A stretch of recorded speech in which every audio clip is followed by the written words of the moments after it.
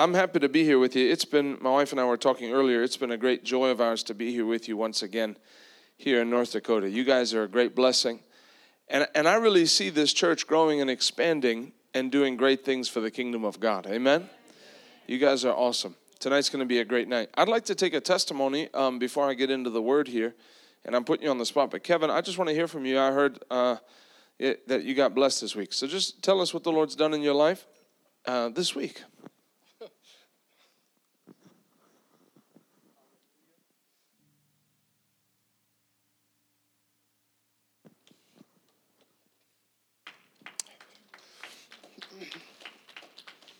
I've been dealing with, the Lord's been having to deal with pride in my heart. And coming into this, I was just expecting, ever since like Sunday morning, my wife told me, it's like, we're going to every one. And it's like the pride in me was like, well, we'll see. I don't know if I want to go Sunday night, And Sunday morning, when I was in the first service, I knew I'm going to be going to every service after this. And I went in expecting, it's like, Lord, you're going to break stuff off of me. And I didn't have I didn't feel like, oh, something just broke off, but it's like every night there was like layers being opened up and stuff coming off. And every night I felt a little more freer. I felt freedom. Like even my wife noticed, like the way I'm talking, I don't feel that judgment on me that the pride brings. There's so much stuff. There's just so much stuff, bad stuff with the pride. It was on, everything, anxiety.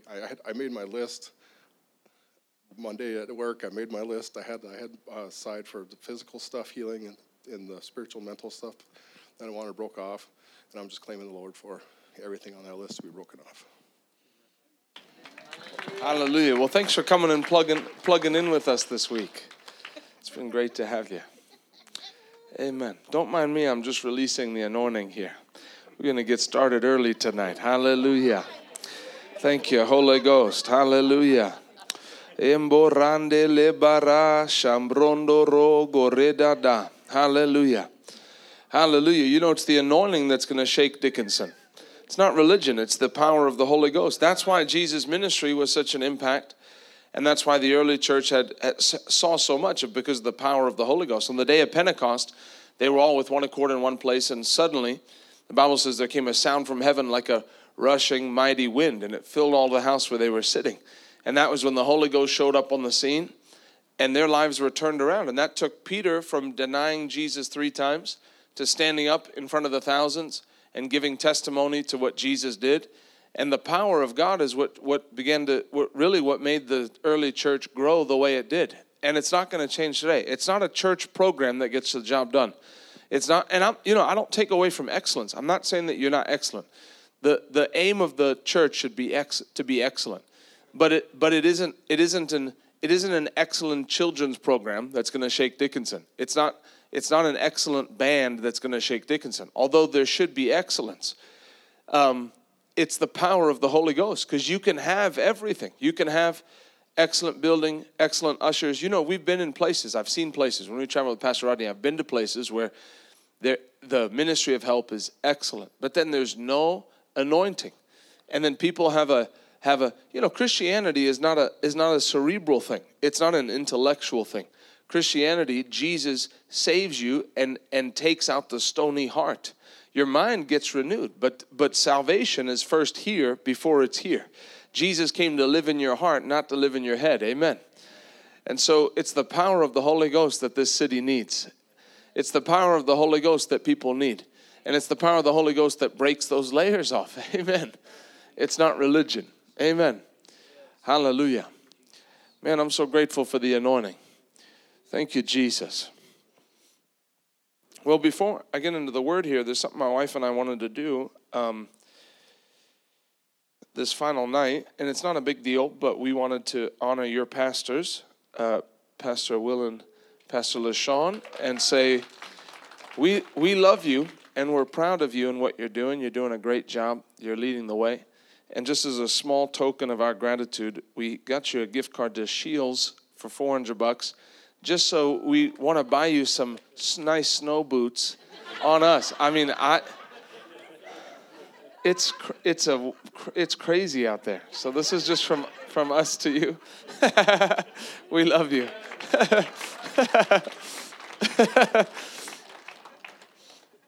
If you pastored in Florida, you would never get a gift card to Shields for snow boots. But since you pastor in North Dakota, God bless you.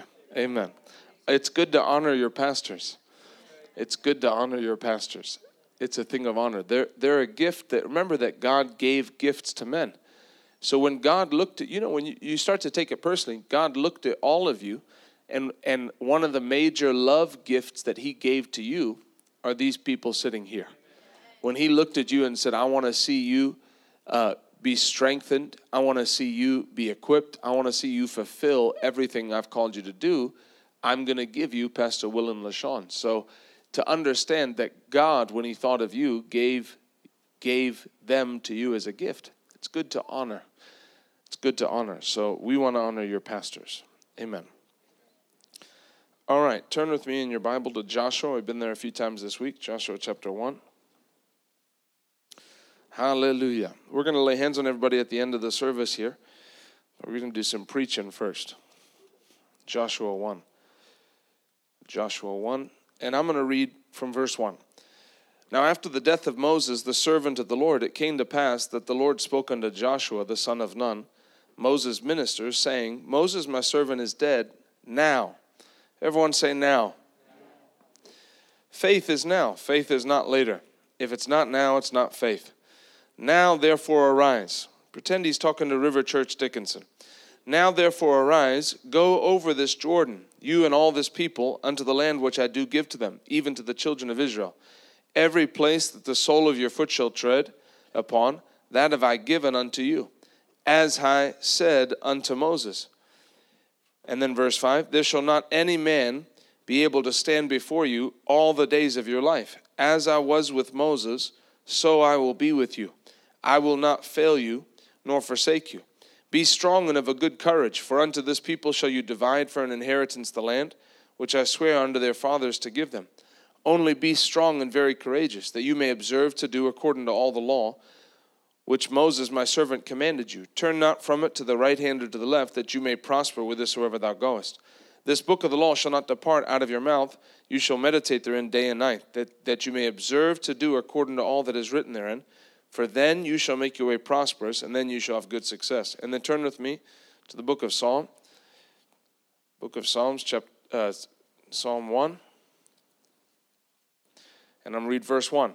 Blessed is the man that walks not in the counsel of the ungodly, nor stands in the way of sinners, nor sits in the seat of the scornful. But his delight is in the law of the Lord, and in his law does he meditate day and night.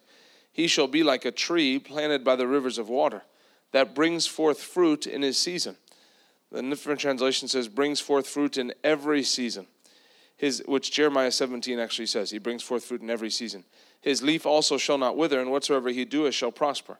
The ungodly are not so, but are like the chaff which the wind drives away. Therefore the ungodly shall not stand in the judgment, nor sinners in the congregation of the righteous. For the Lord knows the way of the righteous, but the way of the godly shall perish. There's a perception that people have that when you sign up to be a Christian, when you become a Christian, it's almost like you're signing up for a boring life where you have to obey a bunch of strict rules and you don't get to have any fun and you just have to be a nice person, and that's the sum total of Christianity. But I want to tell you, when you decide to make Jesus the Lord of your life, the Bible says that when you do this, that's what success is. The Bible uses the word success. It says when you listen to the word of God, then you make your way prosperous, and then you have good success. The moment you decided as a church, the moment you decided as a person, I have decided to follow Jesus, and I'm not turning back. How many of you say, I've made that decision? When you make that decision, the Bible says everything turns around. And the Bible says that then things start to get good. Becoming a Christian isn't a way to take a back seat to what's really happening in life. You miss out on this, you miss out on that. When you serve God wholeheartedly, things get better in every area. The enemy people get up, and I'm not people this church coming and making it seem like when I was in the world, I had everything you could ever ask for. I had money, I had girls, I had fun. we would get high, and then they would take that time. They take 20 minutes. Man, the stuff we got into is so crazy. Man, there was this one time, and you're like covering the children's ears, and then they go on that for 20 minutes, and then right at the end they're like, but now I got saved, and I'm broke, and I can't find employment, but, I'm just happy that I'm going to heaven one day. And like somehow serving God is a lesser road. Oh, it's going to pay off in the end. One day in the sweet by and by, we'll be happy. I know one day in the sweet by and by, we will be happy. There'll be no such thing as sorrow. He'll wipe every tear away from our eye. But I'm here to tell you, when you say, Jesus, be my Lord and Savior, you step into a life of true success and prosperity. You step into a life of joy instead of sadness. You step into a life of prosperity instead of being broke. God looks and says, if you're going to serve me, I'm going to see to it that you're blessed. And this is what's been lost on the church. Like this life is just a life of sacrifice. Oh, it's so hard to serve the Lord. It's not hard to serve the Lord. Have you ever tried being strung out on drugs? It's hard to be strung out on drugs. It's not hard to serve the Lord. It's the way of the transgressor is hard, the Bible says. When you serve the Lord makes things good. He gives you beauty for ashes, the oil of joy for mourning, and the garment of praise for the spirit of heaviness. Amen. That's what the gospel does to you. And so when you align yourself with the Lord, there has to come an expectation that although I may have an enemy, the enemy doesn't the difference between a believer and a non-believer is that when you become a believer, a child of God, the enemy doesn't have access to you. It doesn't mean he won't try, but it means he doesn't have access to you. Colossians 1:13 says, thanks be to God who has delivered us out of the power of darkness and translated us into the kingdom of his Son. When you become a child of God, you become off limits to the devil. And that's why we read it the other night. That's why the devil said to God when talking about Job, your servant Job, you've made a hedge of protection about him and about all that he has, about his house and about all that he has on every side. You become untouchable. It's not that the devil doesn't have power, because it says you've been delivered from the power of darkness. There is a power to darkness. You go to Africa, and I guess some over here a little bit, but you go to Africa and you see witchcraft. You see what witchcraft looks like. There's witch doctors, there's witchcraft. You see someone, fall on the floor and start slithering.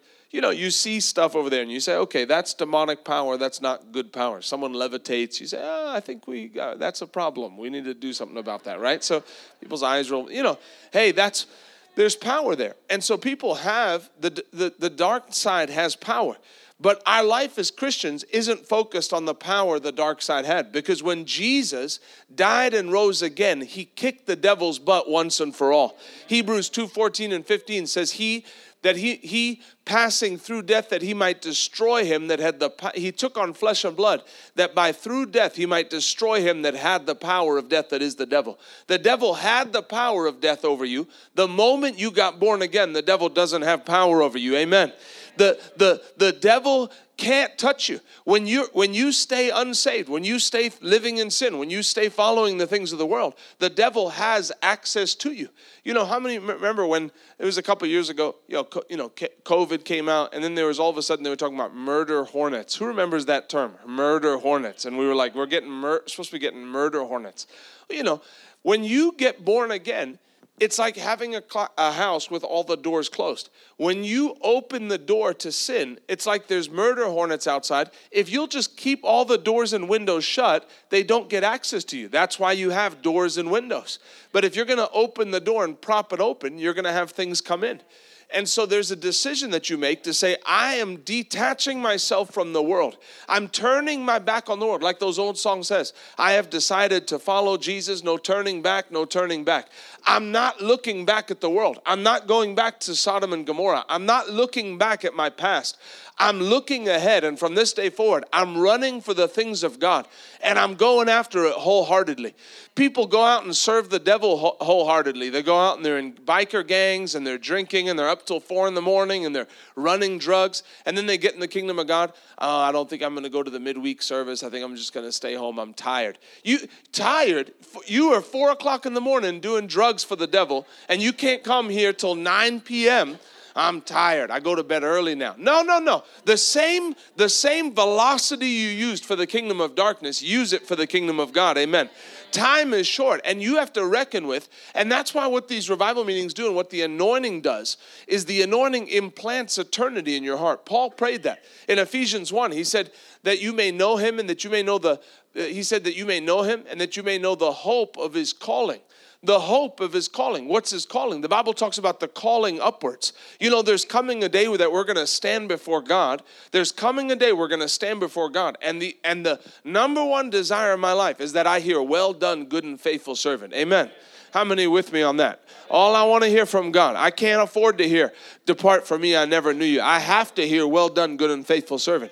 That there's a day's coming we're going to stand before God. So when God implants that on the inside of you, I don't know how long we have left. I'm 36 now. You know, if the Lord tarries and I'm 100 years old when I go home to be with him, then I got 60-something years left to give it everything I've got. That's a short time. You know, I started doing some math the other day and thinking about souls. If I won a soul a day for the rest of my life and I had 60 years left, one soul a day, that'd be 365 souls a year, 3,650 souls every decade. You times that by 6, you're coming up on 20,000 souls in a life. 20,000? That's 20. That's not even Dickinson. That's not even all of Dickinson. That's a life's work for someone who will win one soul a day. And I know there's many people that say it's not just going to be one. I'm going to send my money, and my money's going to multiply into souls. And then I'm going to use my talents, and I'm going to win more than one. And then maybe we'll do efforts to expand the reach.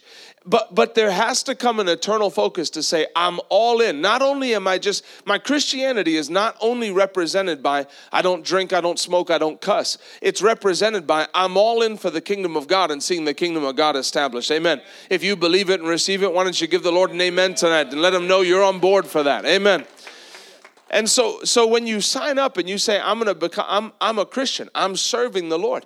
The Lord's hand of blessing comes on your life. I don't know how it is that the word blessing has become a dirty term. You know, it used to be suffer. The children wanted to come and be blessed, and then the disciples rebuked them. No, suffer the children to come unto me. Let them come. They want to be blessed. You know, if you ever get into a religious atmosphere and they don't want you to talk about the anointing or the power of the Holy Ghost, this is how you do it. This is what Pastor Rodney said. He said he went into when he was young. He went into it was a Lutheran church, and he couldn't call and he wasn't going to have a Holy Ghost meeting because there were very strict rules. So he just said, if anyone would like a blessing, come forward. And people came and lined up. And then when he laid hands on them, the power of God hit him. And people were falling out, speaking in tongues on the floor. But people come through for a blessing. But now you say blessing. Well, what do you mean by blessing? I mean, blessing is something God gives. It's a blessing. It's a blessing. When you serve the Lord wholeheartedly, there's a blessing that comes on your life. There's an incentive to serve God. There's an incentive to serve God. Lord, I'm so thankful that when I leave this earth, I'm coming to see you. But I'm not waiting to step over into eternity to take a hold of what you have for me. Lord, I'll have every blessing you have for me now. Tangible and intangible. Lord, your healing power is my blessing now. Your deliverance is my blessing now. Peace of mind is my blessing now. Lord, lifting things off me is my blessing now. A good night's sleep is my blessing now. No pain in my feet, that's a blessing now. Lord, I thank you that your hand of blessing comes on me. And so God wants you to know tonight that as you leave this place and as we close out this week of meetings, that his hand of blessing is on you. And as you choose to plug wholeheartedly, you know, for all of us, there's always a time where we can be doing more. But there's a time where the Lord will start to deal with people. Hey, it's time that you step it up and you start moving, advancing the kingdom of God, where you make it your business to see the kingdom of God established. That's what the Bible says. Seek first the kingdom of God and his righteousness. Well, what's righteousness? Righteousness is to be in right standing with God. So seek to be in right standing with God in every area of your life. I believe we have a room full of people because you're here on a Friday night. There's a lot of other things you could be doing on a Friday night. Amen. But you're here in church. but that you're saying, I'm seeking to be right with God. More than anything else, I want to know my name is written in the Lamb's Book of Life. I want to know that God approves of my life. That's my number one prayer request. Lord, may the words of my mouth and the meditation of my heart be pleasing in your sight. Lord, I just want to please you with my life. How many pray that way? Lord, I just want my life to please you. Lord, can my life be pleasing to you? Out of everything I do on this earth, I just want to be pleasing to you. That's what righteousness is, to keep your life in right standing with God. The Bible's not a complicated book. People, well, how do I access that? How do I access that? It's by wholehearted obedience and your faith. The Bible is a simple book. God has many things for us. God has many blessings for us. God has things. And you know what hit me? Is when I realized that the Word of God is you have the Old Testament and the New Testament. But that word testament, when someone's heading towards the end of their life, they'll write out, this is my will and testament, my last will and testament. The New Testament is God's final will and testament for us. So when I realized that this is actually just like someone would sit down and write, to my niece, so-and-so, I want $100,000 to go to them. I want the house to go to my brother. I want this. This is actually what they want. You know, there's been plenty of family issues, and maybe some in here have been a part of something like this, where the person who's heading on and bequeathing things says one thing. Yeah, I'm going to do this. You're going to get this. Everyone's going to get an equal share. Everyone's getting an equal share. Everyone's getting an equal share. And then when they finally die, they say, God, on their will. I know I said everyone's going to give an equal share, but actually I'm giving it all to Susie because she was my favorite. See ya. What? You know, maybe there's been a part, but God wrote, and so he sat down, and through the prophets and through men of God gave you his word to say, this is what I want for you. When I say healing, this is what I want for you. When I say peace of mind, when I say joy, when I say abundance, this is what I want for you. And when you'll align yourself with the word of God, this is my word. Jesus is my Savior. God is my Father. Bless God, I'm not leaving anything on the table. Hallelujah. There was a time I was praying and I said, Lord, I was praying about souls. Lord, give me more of a compassion for the lost. Lord, give me a greater compassion for the lost. And I said, Lord, I want to bring you your inheritance. I want to bring you people are God's inheritance. God sent Jesus specifically so he could get us. We are the fruit of his labor. God's not interested in your 67 Chevy. He doesn't care. He's not going to drive it. His inheritance is you. The number one gift you can give God is by giving your life to him and then bringing others to him. It's also the number one thing you can do to mess with the devil. Devil tries to mess you, go out and win some souls. Devil, I'll make it that you'll never mess with me again. I'm going to go out and pull people out of darkness and bring them into the kingdom of God. Amen. You can get aggressive in the kingdom of God. Oh, devil, you're going to throw some punches, are you? Okay, I'm going to go soul winning today. I'm going to really disincentivize you from ever messing with me ever again. I'm going to kick you where it counts. Amen. You can do that. But it's the number one thing. And I said, Lord, I want to bring you your inheritance. And I felt the Lord say, I'll have my inheritance, but you'll have yours. God has things that he's penned in this book. God has things that he's made readily available to us. That the moment you get connected up with the kingdom of God, become available for you to take now. Not become available for you to wait for. I want to tell you tonight, the only thing we're waiting for is the rapture of the church. You're not waiting for healing. You're not waiting for prosperity. You're not waiting for your season to come. You're not in a dry season waiting for your season. You know what Psalms 1 says? It says you're planted by the rivers of water. You know what? That's like a cheat code. A tree that's planted by the rivers of water doesn't matter if drought comes because it's planted by the river. It's not dependent on the rains because it's planted by the river. I'm here to tell you, you're planted by the river. I'm not just referring to the river church. I'm here to tell you, you're planted by the river. Your leaves, you will always bear fruit. No dry seasons in Jesus' name. If you receive it, why don't you open your mouth and bless the Lord tonight and say, I'll take that in Jesus' name. I will bless the Lord at all times. His praise shall continue to be in my mouth. There's ways to guarantee your fruitfulness. And we've talked about it this week. One of the ways you do that is by opening your mouth and giving thanks. You know, when Jesus looks and Jesus spoke, you know, Jesus' final words when he hung on the cross, He's hanging on the cross. What did he say? He said, it is finished. Those were his final words. Well, before he said, Father, into your hands I commend my spirit. But he said, it is finished. Those 3 words. You know, all of our salvation begins with those 3 words. It is finished. Jesus saying it is finished. That was actually the term that was used. It is finished is when someone had a debt. So if someone went and had a debt, and then they'd come and they'd pay it down. Pay it down, pay it down. The day they came with their final payment and paid it down, they would stamp it with it is finished. It means paid in full. Paid in full. Paid in full. When Jesus died on the cross and then he rose again, when Jesus died on that cross for you, your sin debt was paid in full.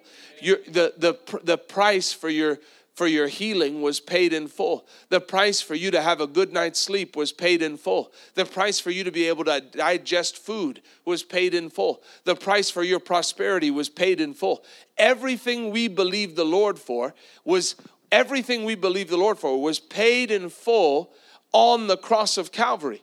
Your job is to wholeheartedly obey the Bible and then take it by your faith. The Bible says, since the days of John the Baptist, the kingdom of heaven suffers violence, and the violent take it by force. You're not storming the gates of heaven to take. God's not there withholding your healing, and then you're saying, God, I'm coming to take this out of your hand. But it's made available to you. God's power is made available to you, and it's your faith that accesses it. And I believe coming out of this meetings, everyone's going to have a fire, the fire of God burning on the inside of them, to take everything that God has for them. That there'll not be one person that calls this church home that won't be living in abundance. There'll not be one person that calls this church home that struggles any longer with sickness and disease. I see people coming into this church. Why is it that the members are so blessed? It's because the word of God's alive in our spirit, and we're going from glory to glory and strength to strength. Why don't you give the Lord a mighty amen tonight for that? The Bible says in Job 36:11, he says, if you obey me, how many of you obey the Lord? If you obey me and serve me, how many of you serve the Lord? He says you'll spend your days in prosperity and your years in pleasures. I'm here to tell you tonight, today's a day of prosperity. Tomorrow's a day of prosperity. Sunday's a day of prosperity. 2022 is a year of pleasures. With God, there are no dry seasons. There are no wilderness seasons. There are no I'm just like Job seasons. This isn't, the devil will try to get you to take any lie so that he can make it that it doesn't apply to you. But when you say, I got no excuses, I guess I just got to be blessed. I got no excuses. I just got to be full of joy. I tell people in the healing school, I'm sorry to break it to you, but the Bible says a merry heart does good like medicine. So if you want to stay healthy, you're just going to have to stay joyful the rest of your life. I'm sorry to break it to you. You're going to have to stay joyful from now until Jesus comes back. Hallelujah. But the enemy will come to try to steal your joy. How long do you think you can keep that up? I'll keep it up till Jesus comes back. I got all the joy that I need. Hallelujah. I got his joy living on the inside of me. I got the power of the Holy Ghost on the inside of me. Hey, some of you don't know what's on the inside of you yet. You just got to stir it up. If you woke up tomorrow morning and instead of saying, I guess at least it's Saturday. Instead of saying that, you woke up and said, hallelujah, this is the day the Lord has made. I will rejoice and be glad in it. Thank you, Lord. I'm the head and not the tail. I'm above and I'm not beneath. I'm an overcomer. And you begin to open your mouth. You'll see that joy stirs up on the inside of you. I want to tell you that when the Holy Ghost moved in, he brought joy with him.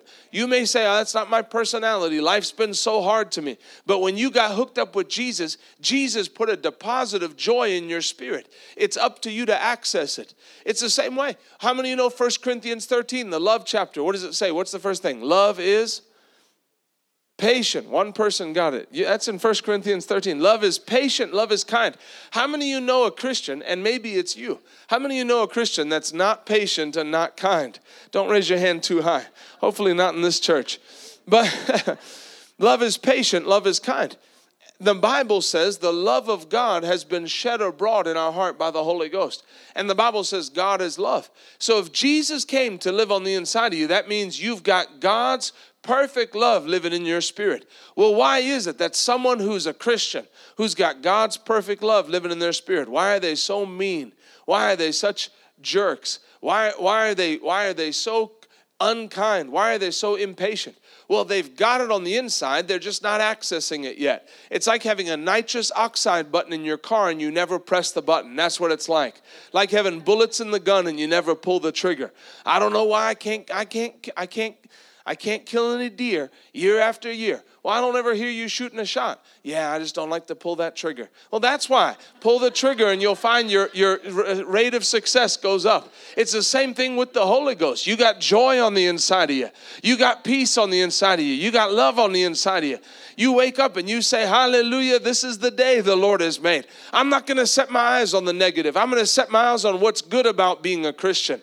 Lord, thank you. Lord, I know it's 5 degrees outside, but thank you, Lord. I'm a citizen of the United States of America. Thank you, Lord. I live in the good old USA.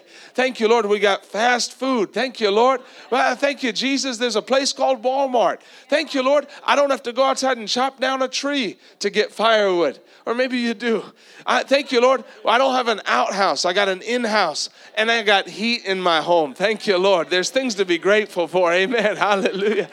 If you'll take these last 2 months and just practice, I wasn't planning on talking about this, but just practice how grateful you can get to God about the small things. I remember there was a time I started doing this actually when I was in sales, and because I heard a Christian sales motivational speaker who said gratefulness is the healthiest emotion. He said you can't be anxious and grateful. You can't be frustrated and grateful. You can't be upset and grateful. You can't be something negative and grateful at the same time.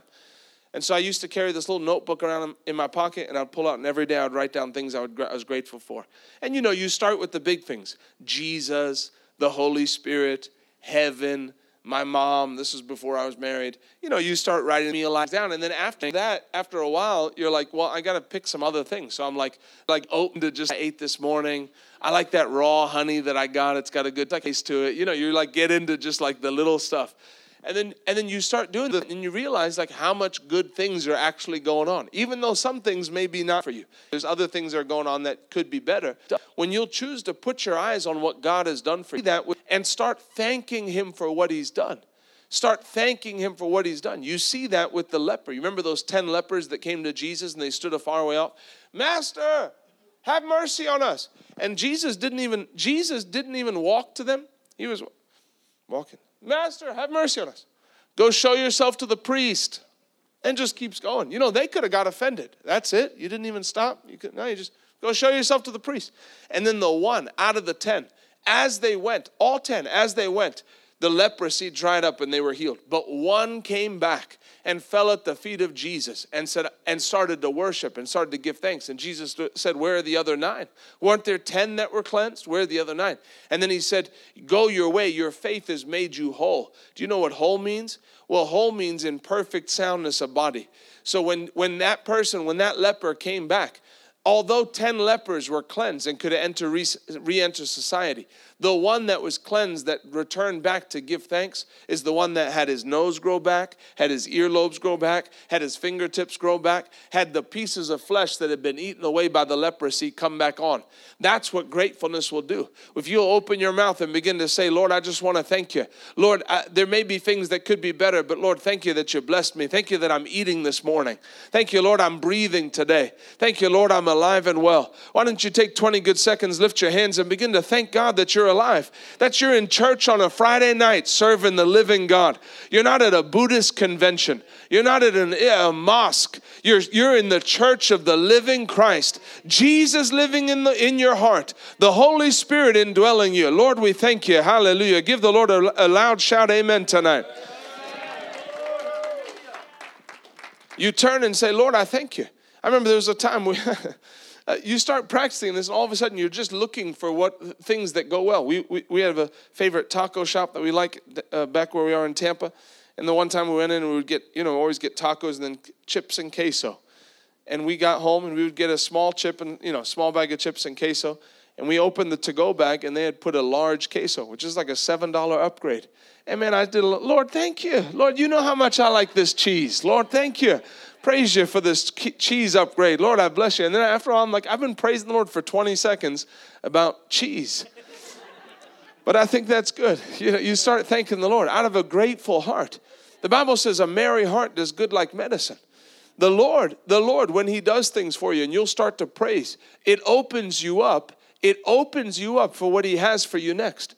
And you can't help but stay down. And some of your family may be angry at you. Why are you so happy all the time? Like you broke the deal. Hey, I thought we all agreed we were going to be an unhappy family together. Why are you smiling so much?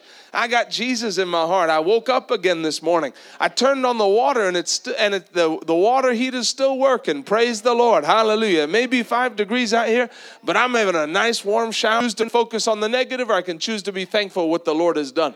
Fruitfulness comes from a life of praise. The Bible says in Psalm 67, 5 and 6, let the people praise him. Let all the people praise him, and the earth shall yield its increase. And God, even our own God, shall bless us. I'm going to tell you a small testimony, and I think you'll like this one because North Dakota people like guns.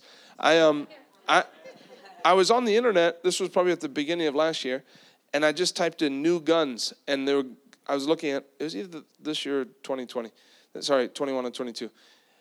And I found this pistol that had just come out, and it was a Ruger 5.7, and it was like $800. I said, I think I'd like that gun. I don't need it. I have other guns. I wasn't a need. It's not. It doesn't even make sense really as a gun. It's not good for home defense. You shouldn't carry it. It's got armor. It's armor piercing. The only time it makes sense is if the United Nations invaded. We're not live streaming. Don't worry. I can say whatever I want. If the United Nations invaded and they were coming in like military gear, that's the only time that gun would do me any good. I don't keep it by the bed to shoot somebody. They'll shoot through a wall. You don't want that thing. It doesn't. Now that I have it, I'm like, this thing's useless. It's cool, but it's useless. I was like, I'd like this gun. And I said, Lord, I don't want to pay $8 for this gun. I'm going to ask you to buy me this gun. Then I have to find a scripture because I can't believe for something if I don't have a scripture. And the Bible says that the young lions lack and suffer hunger, but they that seek the Lord shall not want any good thing. And I said, well, I think this gun's a good thing. Lord, you told the disciples if they don't have a sword, sell one of their guns or cloaks and buy a sword. We don't use swords now. We use dollars, and I sold this gun. It's a good thing. I'm believing you for this good thing. And I received it. I took $50 and I sold it towards this gun. And I said, Lord, this is for the gun, and I receive it in Jesus' name. $800. Lord, someone could bring me the gun or bring me $800. Either way, I'm happy. And then a week went by, 2 weeks went by, 3 weeks went by, I think a month went by, and all of a sudden, I was like, Lord, why is this taking long? I'm not believing you for $800,000. I'm believing you for $800. This shouldn't be a big deal. I've believed you for bigger things before. And then the Lord quickened that verse to my spirit. Let the people praise him, let all the people praise him, and the earth shall yield its increase. If any harvest is taking longer than it should, it's because there's not enough praise going on. Amen. And so what I did is I went home, I turned on some good praise music, Can't Stop Praising His Name by Ron Canoli, and I danced around my house for that gun. Thank you, Lord, that gun's on its way. Hallelujah. Thank you, Jesus, for my new Ruger coming in. Hallelujah. Lord, I praise you, and I danced. Within a couple of days, someone walked up and said, the Lord told me to bring this to you, handed me a bank envelope, and in it was $800. I took that $800, tied, added a little bit to it, and went down and got that gun. Amen. Is that okay that I testify of God buying a gun for me? If anyone doesn't like guns, talk to the Lord. He provided it. So, the Young Lions, North Dakota, for hunger money. Amen. You can use my scripture in the category if you want. Young lions lack and suffer hunger. I love that scripture because anything that I can put in the category of good, I can get from that scripture. Young lions lack and suffer hunger. They that seek the Lord shall not want any good thing. Psalm 34:10. Psalm 84:11 says, the Lord God is a sun and a shield. He gives grace and glory. No good thing will he withhold from those who walk uprightly. Amen. It's a good thing. It's a good thing. If you can figure out that it's a good thing, you can use that verse to get it from God. But if you want to stay fruitful, you keep your mouth open in praise because it keeps you eligible for God to bless you. How many want to stay fruitful? How many want to see the rest of this year be the most fruitful part of your year? Instead of open your mouth to talk about how bad it is. We were talking earlier. You know, people, Americans especially, and maybe I just don't know other cultures, but Americans especially congregate, and there's like camaraderie around negativity. You're at the gas station. You know, you could be a millionaire, but you're at the gas station filling up your tank, and there's someone filling up their tank. And what do people say? Oh, Yeah, these gas prices, they're getting out of control. This whole thing's crazy. It makes no difference to you, the price of gas. You're a millionaire, but you still complain about, you still talk about it. Because people, this COVID thing is crazy. With my luck, I'm bound to get it. People congregate in negativity. And that's one thing that's different between the African culture and the American culture. African culture is not like that. But American people, it's like you get along. Man, isn't it so tough? The government's doing this. My boss is doing this. I can't believe they did this. I can't believe they took that snack machine out of the workroom, out of our break room. And just focus on what's negative. But instead of doing that, if you'll focus and open your mouth for what's positive. Hey, hallelujah.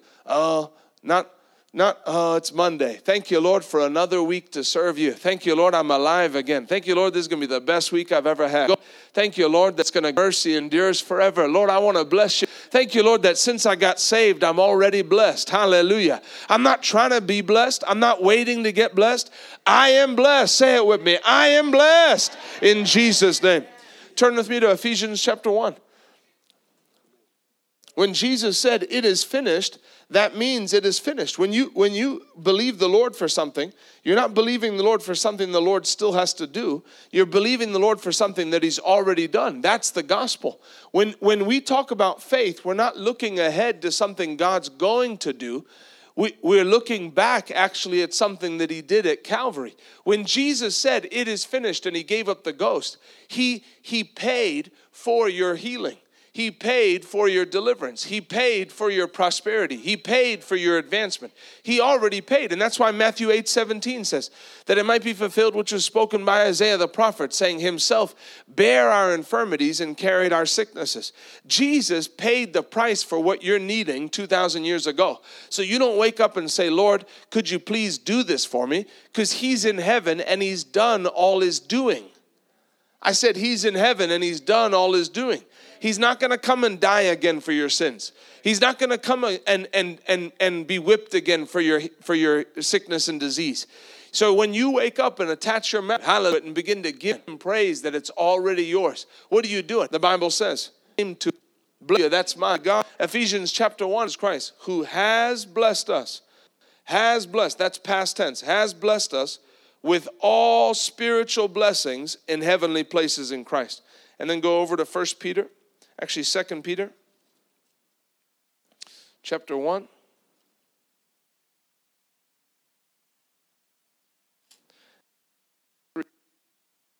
Second Peter 1, has given. Everyone say has given. And I'm going to read verse 3. According as all things that pertain unto life and godliness. Let me ask you this. Does your health pertain to your life? Does your money pertain to your life? Does your peace of mind pertain to your life? Does your sleep pertain to your life? Does your digestion pertain to your life? Does your marriage pertain to your life? Then it says he is, according as his divine power has, past tense, already given to us all things that pertain unto life. Finishing up that verse. Through the, how? Through the knowledge of him that has called us to glory and virtue. When you talk about prosperity, you're actually talking about a person. When you talk about healing, you're talking about a person. I was playing with my son the other day, and we had preaching on in the background. And, he hears a lot of preaching. He's in church a lot. They're both in church a lot. But my oldest, he's coming up on 3 soon. He's in church a lot. And he looked at me, and he said, prosperity. And I looked at him, he goes, Jesus is prosperity. That was my 2-year-old's lesson for me. Jesus is prosperity. I said, you're right, he is prosperity. He said again, Jesus is prosperity. I said, this is good. Religious people would be angry at you, my little 2-year-old, for saying Jesus is prosperity. But Jesus is prosperity. The Bible says he's made unto us wisdom and sanctification and redemption and righteousness. What's redemption? Redemption means to be bought back from. So what did Jesus buy me back from? Well, he bought me back from sickness and disease. He bought me back from death. He bought me back from poverty. So if he is my redemption, then Jesus is my healing. Then Jesus is my prosperity. Then Jesus is my peace of mind. When I talk about healing, I'm talking about a person. When that pertain unto prosperity, I'm telling you, it's about a person. He says that he has given unto him to know him that has called us to virtue and glory. I'm here to tell you tonight that Jesus that came to set this captives free 2,000 years ago is setting the captives free tonight. His power is moving in this place for your body. His power is moving in this place on your behalf. His power is moving in this place to come and speak to you in visions and dreams. His power is on your side. He's already done it. And tonight, in the name of Jesus, you have an encounter with his power to take delivery. If you believe it and receive it, give the Lord a mighty amen tonight. And according as his divine power is given unto us all things that win unto life and godliness, through the knowledge of him that is called with precious promises, that by these you might be partakers of the divine nature, having escaped the corruption that's in the world through lust. Man, I wish we had a second week together, because there's some things I would have loved to get into. But God's given us a divine nature. I don't know if this is one of my tonight, but I want to plant some seeds. That God's given you, that we are partakers of the healing verses, 2 Peter 1:4. Escape the corruption that's in the world through lust. Life becomes very simple when you see things through the lens of what God intended for you and what he didn't. How can we tell? What's in heaven right now? What's in heaven is God's plan. Why? Because that's his planet. No one else. Lucifer tried to impose his will in heaven and got kicked out. There's no sickness in heaven. Sickness is not God's will. There's no disease in heaven. Disease is not God's will. If disease was God's will, then you'd get to be really sick in heaven, because his will is unchallenged and unchecked in heaven. But when you look in heaven, and there's streets that are such fine gold that it's see-through, that's prosperity. When the ground you walk on is gold, that's prosperity. He says, in my Father's house are many mansions. If it were not so, I would have told you. The Bible says we've escaped the corruption that's in this world through lust. We're a partaker of the divine nature. What's the corruption that's in the world? Well, there is no sickness and disease in heaven, so we've escaped sickness and disease. Well, my doctor said I have diabetes. Yeah, but I'm here to tell you, you're born again. And one of the things that you have to come in realization with is that you're not this body. You're that spirit. And your spirit, man, can stand up and say, enough's enough. I'm not sick and diseased. I'm healed and whole. I'm not poor. I'm not broke. I'm rich and I'm getting richer. I'm not cursed. I'm blessed. Hallelujah. When I got hooked up with Jesus, I got blessed. The Bible says he that's joined to the Lord is one spirit. If Jesus can't be cursed, how can I be cursed? I can't be cursed. The Bible says there's no bewitching in Judah. There's no curse. There's no curse that comes to Judah. And that represents us, the church. We are untouchable for the forces of darkness because we're hooked up with Jesus. Say this with me. If it can't get on Jesus, then it can't get on me. That's the word of the Lord. We've escaped the corruption that's in this world through lust. I prophesy to you today, you're not leaving here sick. You're not leaving here to face a bad winter and hope you're bold. You're leaving here with your organs protected. If you believe it, give the Lord a mighty protected by the power of. He says we're partakers of the divine nature. He says that whereby he's given unto us all things that pertain unto life and godliness. It's already yours. When Jesus died for you, he paid the price, so you don't have to beg. You don't have to beg to be healed. You come through from the anointing. You don't have to beg to be blessed. You act obedience to God and through your faith. Active, wholehearted, yours. Amen. You're not trying to get blessed. You're not trying to get healed. It's like my brother said, I'm claiming that's mine. And when you open up your mouth and say, thank you, Lord, I'm the healed of the Lord. Thank you, Lord, my bones are getting stronger. My blood is cleansed. My mind is clear. Thank you, Lord, I got the memory. I got a strong memory. What do they say? What's the animal? Memory of an elephant. I don't know. Is it an elephant? Memory. I don't know if I want a memory of an elephant. I don't know how like a baby works. I got a strong memory. Hallelujah. It's like people who say he sleeps like a baby. Whose baby are we talking about? Because I know some babies that don't sleep. So no. How about this? This is a terrible thing to say. Sleep like a drunk old man. Like that's better. That's more. Sleep like a teenager. All right. Sleep like a baby. Whose baby? Have you heard some babies? You don't want to sleep like them. He's given unto us all things that pertain unto life and godliness. People spend their Christian life trying to get God to do things for them that he's already done for them. And so instead, if you want to become fruitful, instead of God, would you please? God, would you please? Lord, thank you that you have. Thank you that you have. Thank you that I'm above this thing. Thank you that diabetes is below me. Not thank you, Lord. Lord, please heal me. Lord, please heal me. Lord, please heal me. No, thank you, Lord, I'm an overcomer. Thank you, Lord, that diabetes can't stay in my body because I'm an overcomer. There's no room for it in my pancreas. I'm so full of the Word of God. Hallelujah. Thank you, Lord, my blood is cleansed. Lord, I made some mistakes when I was younger, but thank you that you're burning the impurities out of my blood. Thank you, Lord, my blood is clean. Thank you, Lord, I'm strong. Thank you, Lord, I'm quickened in my body. I'm not getting old and frail. I'm getting old and strong. My mind's getting sharper and sharper. I'm not going into my 80s, 90s as frail. I'm not going into those years falling. Thank you, I'm strong and I'm getting stronger. I'm already blessed. You'll open your mouth and claim your territory with your tongue. That's mine. That's mine. It's like your tongue is the only way to contest the enemy. The tongue is the only way. There's a friend of mine who's a pastor who told me this story. He said he was making his kids some sandwiches the night before for their lunch, peanut butter and jelly sandwich. And he's in the kitchen, peanut butter and jelly, making the sandwich. And the little boy walks up and says, Dad, can I have that sandwich? I'm hungry. And the dad said, no, this is for your lunch. Dad, can I please have it now? No, you can't have this now. I'm making this for your lunch. Oh, okay. So, but that's mine for tomorrow? Yeah, this is your sandwich. I can have that one tomorrow? Yes, this is your sandwich. So he puts it in the bag. He puts it in the lunchbox, puts the lunchbox in the fridge. The next morning they're driving to school.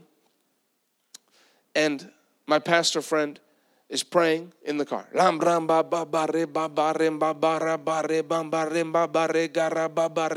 he remembers, man, I'm hungry. I forgot to have breakfast. And he looks back and he sees the boy's lunchbox. The boy's in the back seat. He sees the boy's lunchbox. And he starts to unzip the lunchbox because he knows there's a sandwich in there.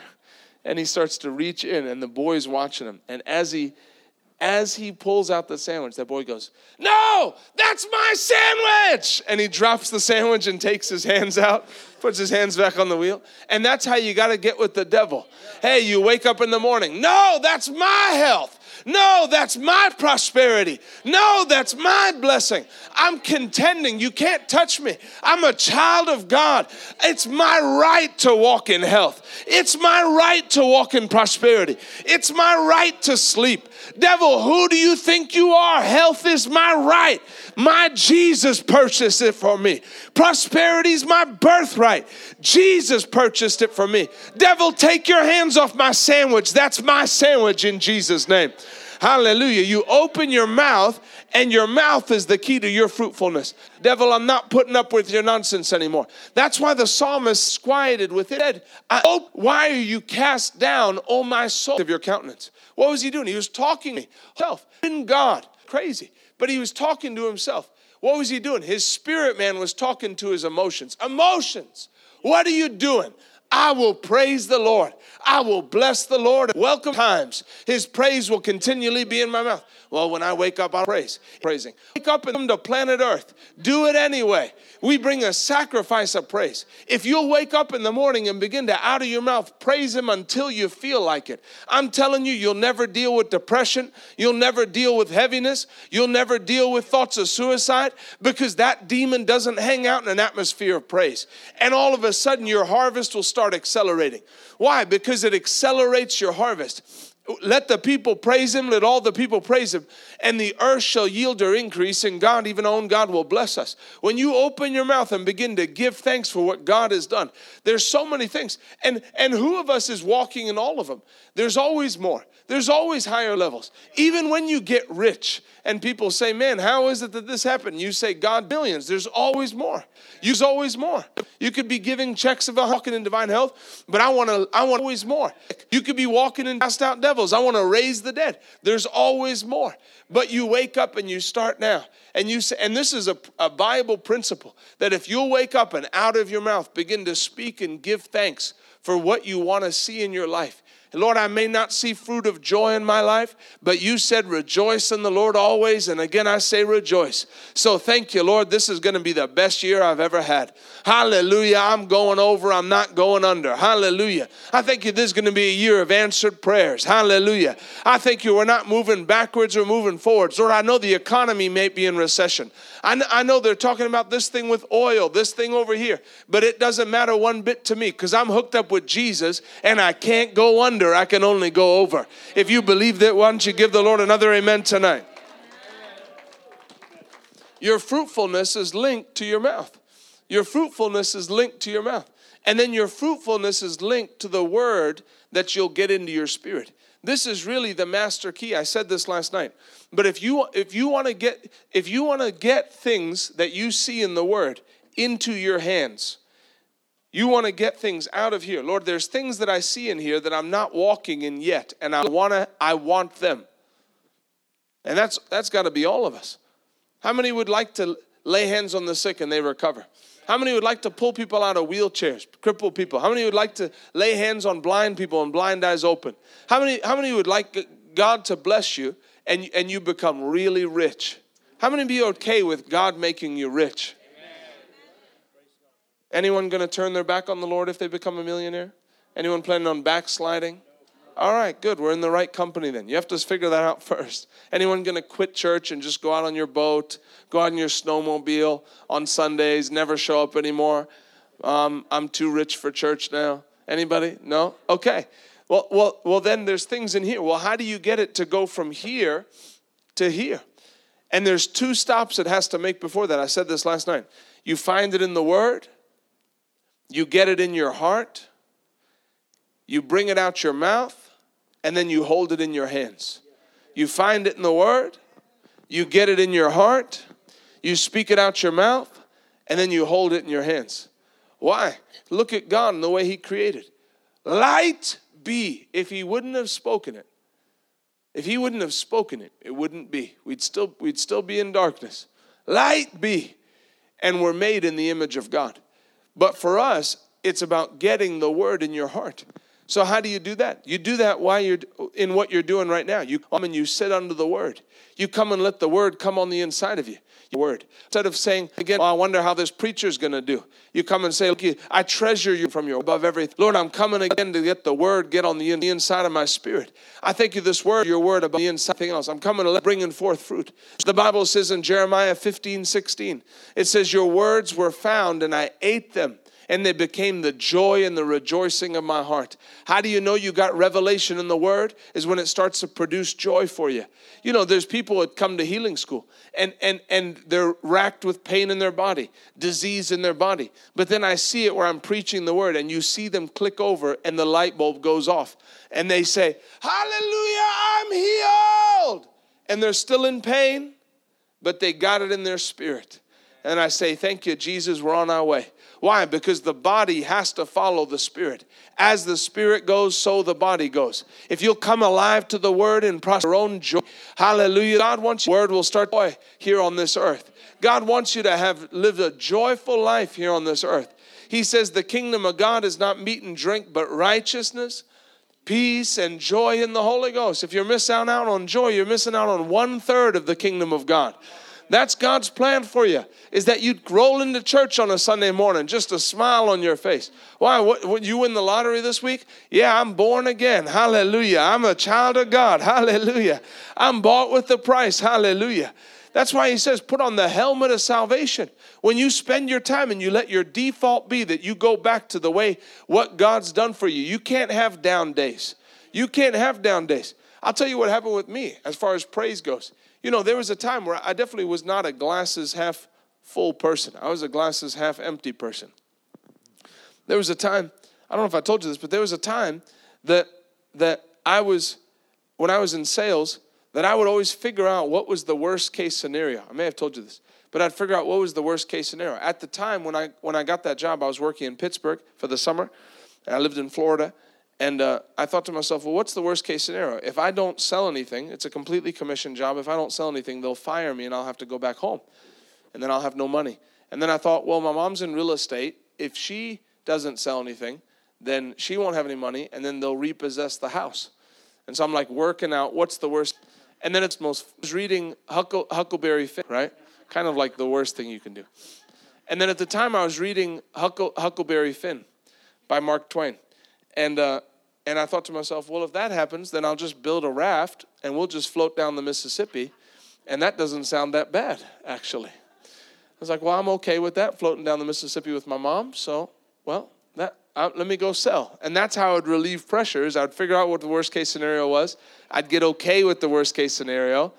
Well, if everything got messed up, then I'll just move to Colombia and I'll just move down to Peru or Colombia and be a fisherman on the beach and live in a hut. And that doesn't sound that bad.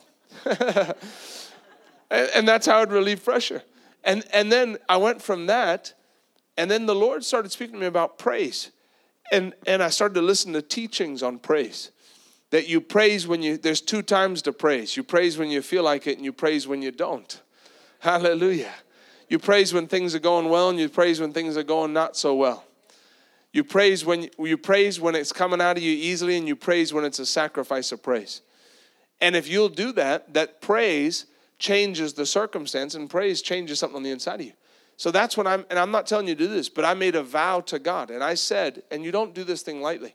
I said to God, I vow from now until you come back or I see you face to face, I'm going to praise and dance before you every day.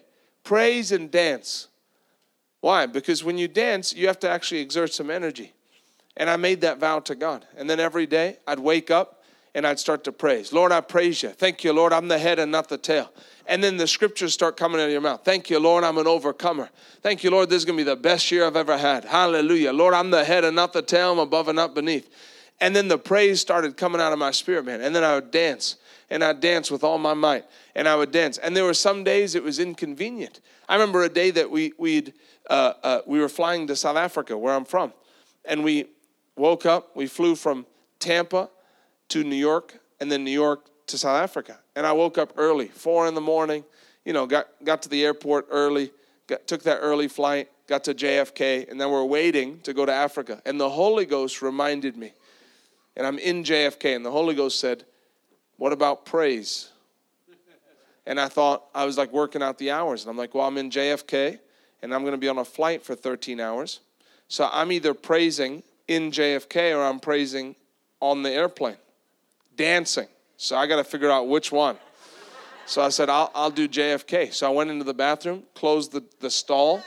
I didn't go loud, but if you saw under the stall, you saw my feet. Why? Because I made a vow to God. I'd rather be on God's good side and the mafia's bad side than the mafia's good side and God's bad side. Amen. I made a vow to God. But you know what changed?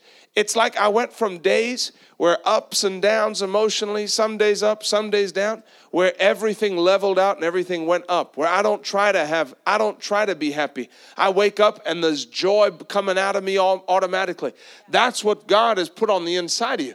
And it's about priming the pump so it's there. I want to tell you, all the love you need is in your spirit already. All the joy you need is in the spirit already. All the healing power you need to cast out devils, heal the sick is in your spirit already. Prosperity's in your spirit already. It's already there. You just got to let it come up. Amen. And you got to stir it up. Amen. Praise is a way that you get that water priming through the pump. Praise is a way you let it come out your mouth. The anointing is voice activated. If you'll lift your voice and begin to speak about November and December and speak about next year even before you get there. Thank you that 2023 is going to be the most peaceful year I've ever had.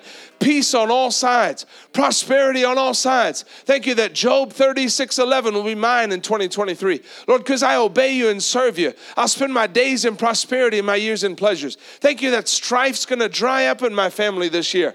Thank you, Lord, I'm going to have the best sleep I've had in my entire life. Thank you that you're going to place your hand of favor on my life in even a greater way. That I'm going to have the best year financially I've ever had. Thank you, Lord, I'm going to come into some surprises this year. Thank you, Lord, my whole family's going to get saved this year. Thank you, Lord, I'm going to be more joyful than I've ever been. The joy of the Lord is my strength. You start speaking to what it's going to be like. The devil wants to keep people quiet because he knows we have something he doesn't have, which is a human tongue that has the ability ability to create.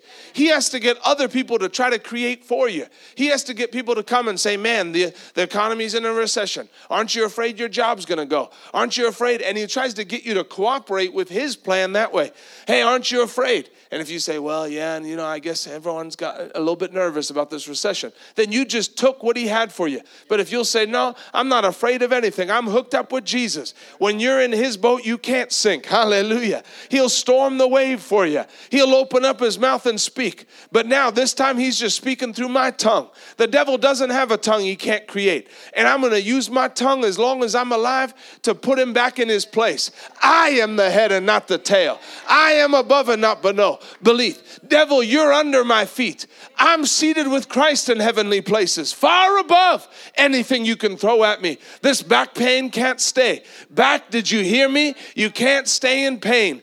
Discs, did you hear me? You gotta mend. Bones, did you hear me? L5, C5, whatever, 5, 4, 3, 2. You line up with the word of God. I'm the healed of the Lord. Spine, be healed in Jesus' name. I'm healthy. My bones are whole. Hallelujah. I'm the head and not the tail. By his stripes, I have been healed in Jesus' name. Why don't you lift your voice and give the Lord a shout of victory tonight? Healing's already done. Healing's already been paid for.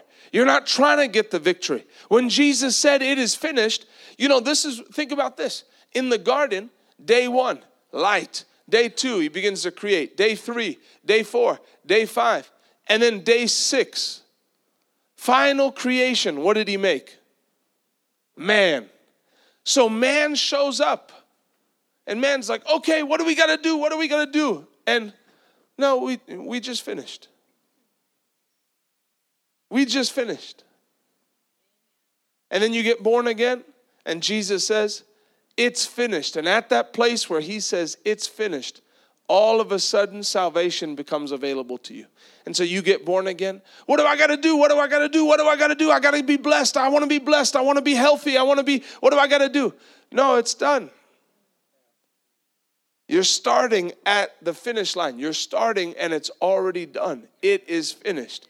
And so if you'll lift your hands, lift your voice and say, Lord, I thank you, it's done. Thank you, Lord, I am the healed of the Lord. Thank you, I have peace of mind. Thank you that no addiction will bind me. Thank you, Lord, no stronghold will hold me. Thank you, I'm the head and not the tail. I'm above and not beneath. Thank you, I'm more than a conqueror. Thank you that this year's the best year I'm ever going to have, the best year I've ever had.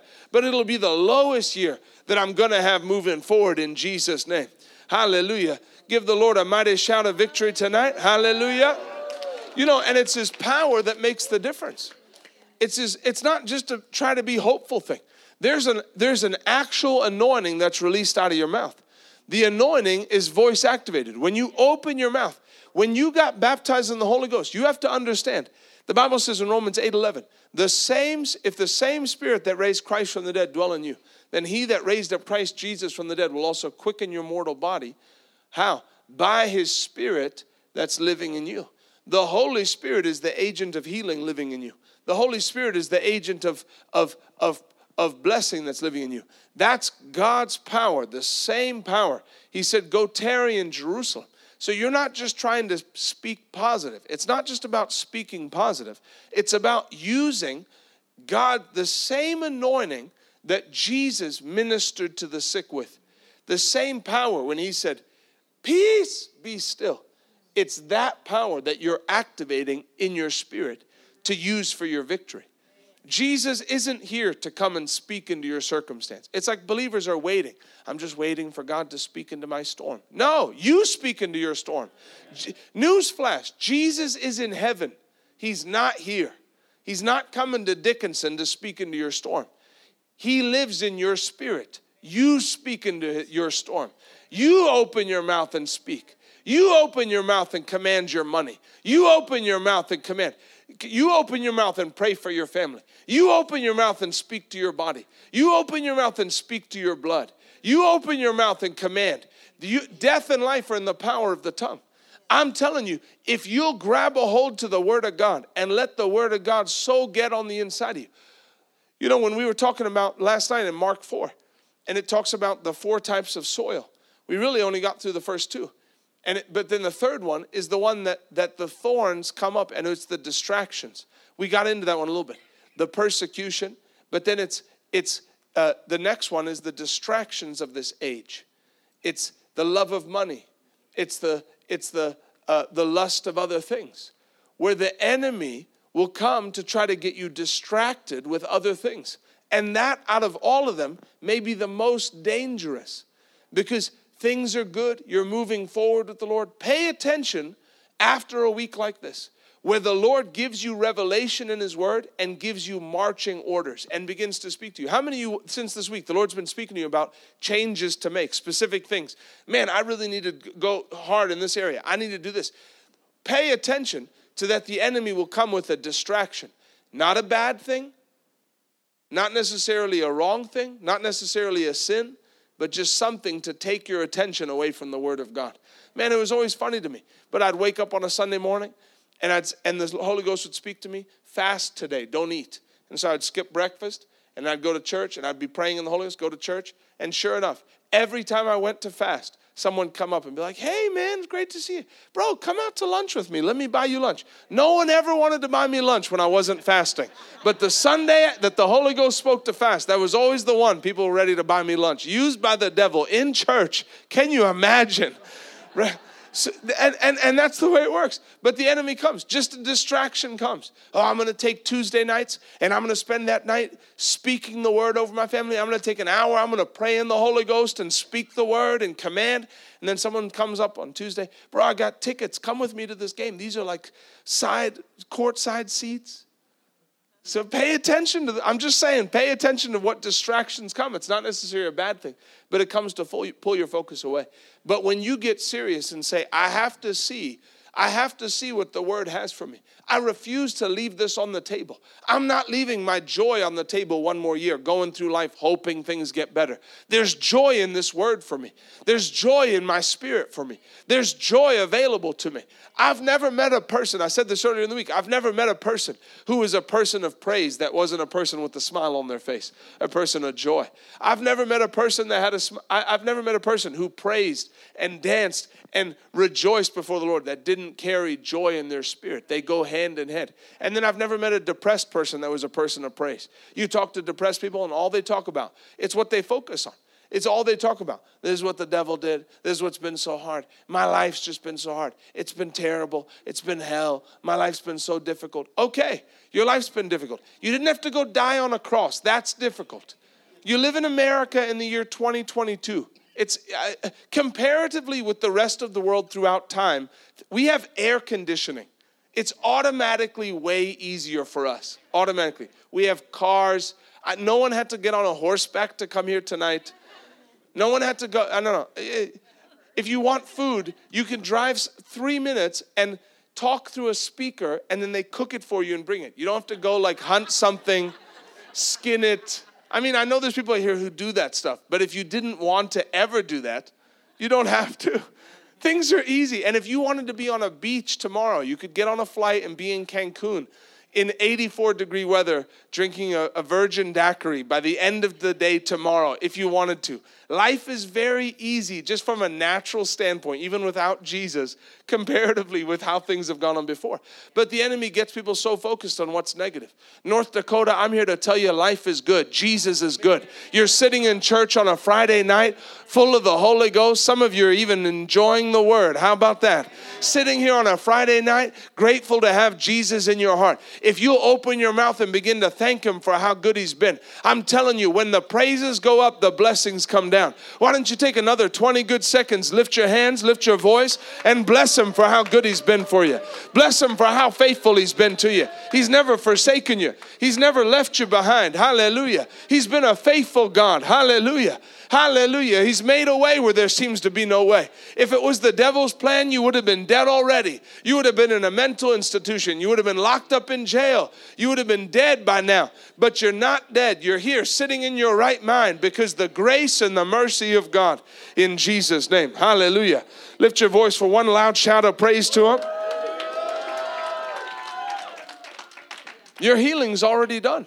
You know, there was a You know what it is? It's the power of the name of Jesus. 2,000 years ago, God gave us the name of Jesus. Turn with me to Acts chapter 3. Hallelujah. There's no waiting when it comes to healing. There's just receiving. Acts 3. Verse 1. Now Peter and John went up together into the temple at the hour of prayer, being the 9th hour. And a certain man lame from his mother's womb was carried, whom they laid daily at the gate of the temple, which is called Beautiful, to ask alms of them that entered in the temple, who seeing Peter and John about to go into the temple, asked an alms. And Peter, fastening his eyes upon him, with John, said, Look on us. And he gave heed unto them, expecting to receive something of them. Then Peter said, Silver and gold have I none, but such as I have give I thee. In the name of Jesus Christ of Nazareth, rise up and walk. And then the Bible says, in verse 7, and he took him by the right hand and lifted him up. And immediately his feet and ankle bones received strength. And he leaping up stood and walked and entered with them into the temple, walking and leaping and praising God.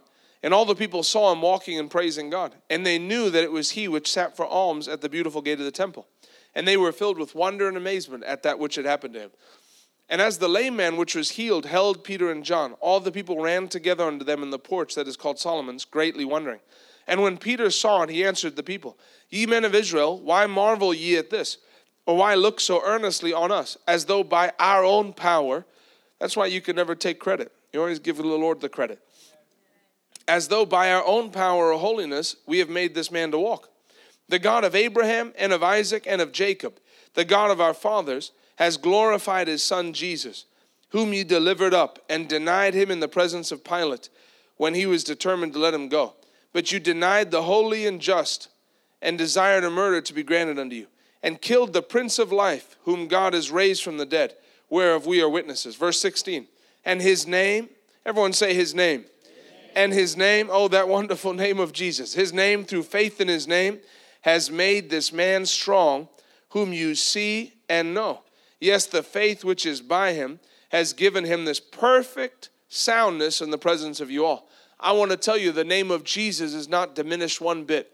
That name of Jesus that could heal the name of Jesus that could heal that lame man is the name of Jesus that's still healing today. It's still commanding cancer to go. It's still cursing diabetes at the root.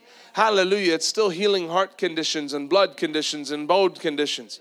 It's still healing birth defects. It's still causing blind eyes to see. It's the same name yesterday, today, and forever. And if you'll put faith in the name of Jesus. You know, in Africa, there's places that you can't get medical help. So if you don't get help from the Lord, you don't make it. And so I think sometimes what happens is people have too many options. Well, I could go get this surgery. At Healing School in Tampa, we get a lot of people who come because they've gone and the doctors get to the point where the doctors just say, I got nothing else for you. People come. I've had 4 surgeries on my knee, and it's worse. I've come to Healing School. We call them the last resorters. They'll do everything else, and then God's the last resort. Oh, it's come to that, has it? And we're fine with that. We'll deal with that. But in some places in the world, in parts of Africa, if you don't get a miracle, you just aren't going to make it. But I'm here to tell you the name of Jesus carries healing power. The name of Jesus will cleanse your blood for you. Hallelujah. The name of Jesus will be like Holy Ghost dialysis for you. Hallelujah. The name of Jesus will purify your blood from problems. From heavy metals. The name of Jesus will purify you. The name of Jesus will heal your bones, take out arthritis and osteoporosis. The name of Jesus is powerful. The name of Jesus is full of life. He can give you new bones if you need new bones. He can heal your lungs. It doesn't matter if it's COVID and you got long COVID and you've got symptoms in your body, overlapping symptoms. He can clear out your airwaves. He can heal you. He can return taste and smell back to you. In the name of Jesus carries power today. His power is not diminished. I believe in the name of Jesus. I believe in the name of Jesus for you. If not for you, then who? You're the one who has Jesus in your heart. You're the one with the cross around your neck. If not for you, then who? If the healing power is not for you, then who's it for? Hey, if it's not for your condition, then who's it for? There was when I first came on staff at the River as pastor, we came on staff in January 1st, 2019. We came here in March. But when I had been on staff for 3 weeks. We'd been on staff for 3 weeks. It was during a camp meeting, the January camp meeting. And it was a Thursday night, and Pastor Rodney gave an altar call. And I felt, sitting in the front row, I felt, go back and help the people at the altar call. And so I went back there. We go to the portable, and so there was a pastor who was like talking to the people who answered the altar call and giving them encouragement. And then he said, the helpers are going to lay hands on you. So I was one of the helpers. So I went and I was laying hands on different people. And then I get to the back, and there was a guy, mid-50s, who was sitting in his seat, slouched over like this. And I said, sir, what do you need? And he said, Pastor Rodney gave the altar call and said, people who a storm came against your life and took you out and you don't know what to do. He said, I was on the mission field in Honduras, and 8 years ago, this thing hit my body. And he said, it's a chronic fatigue. He said, I sleep 18 hours a day. He said, my wife has to take care of me. It brought me off the mission field. She has to take care of me full time. He said, I have no energy. He didn't even have energy to sit up straight. And he was sitting there. And in me, I wanted to just lay hands on him. You know, I was homeschooled, brought up by a single mom from South Africa, very proper, use your inside voices. This me up here shouting in a microphone is only the work of the Holy Ghost. My whole younger life, it was inside library voices at all times. This is the work of the Holy Ghost. But I just wanted to lay hands on him and pray nicely. But I had been talking with another pastor, the healing school pastor at the time, and we've been having a conversation about faith. And he would always just say, faith is action. Faith acts. Faith jumps.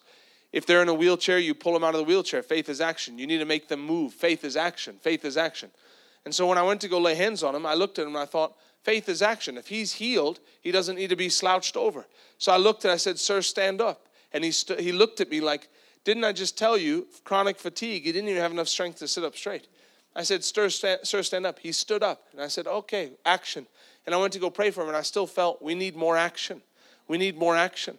My head was saying, what are you doing? Just leave the man alone. Just pray for him. My spirit was saying, we need more action. Faith is action. We need more action. This is the power of the name of Jesus. And before I knew what I was doing, I wrapped my arms around him, and I picked him up. It happened so fast. I picked him up, and I began to jump. A grown man in my arms, 55 years old. I pick him up, and I jump with him. And I'm jumping with him. And I see out of the corner of my eyes, I see the two ushers are standing there like this, looking at me like, what is happening? And I'm jumping with him in my arms, jumping with him. And I set him down, and this came out of my spirit. I put my hand on his chest. I had never prayed this before. It came out of my spirit. I said, you foul spirit of death, come out in Jesus' name.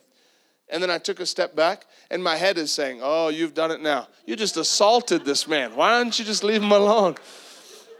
You're going to look like an idiot. My head was working against me on this one. My spirit was saying action. And I stepped back, and no lie, he looked at me and he goes, woo! And he turns and karate kicks as high as he can in the air.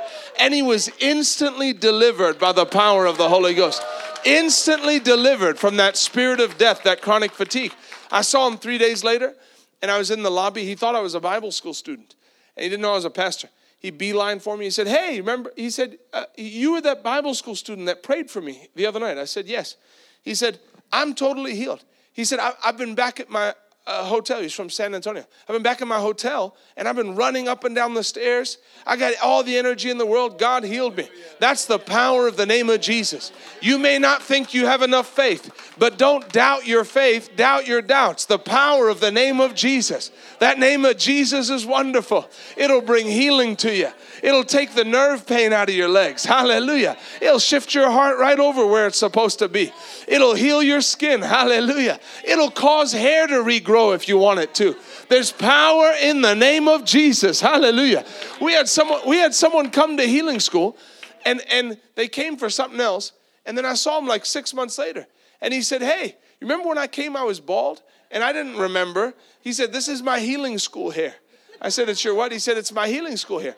He said, you started speaking about taking the word and the word to work for you. And you mentioned hair. And he said, I'll take that. And my hair, I've been speaking to my hair. And my hair, I was bald. He said, my hair's been growing in. And he's got a full head of hair now.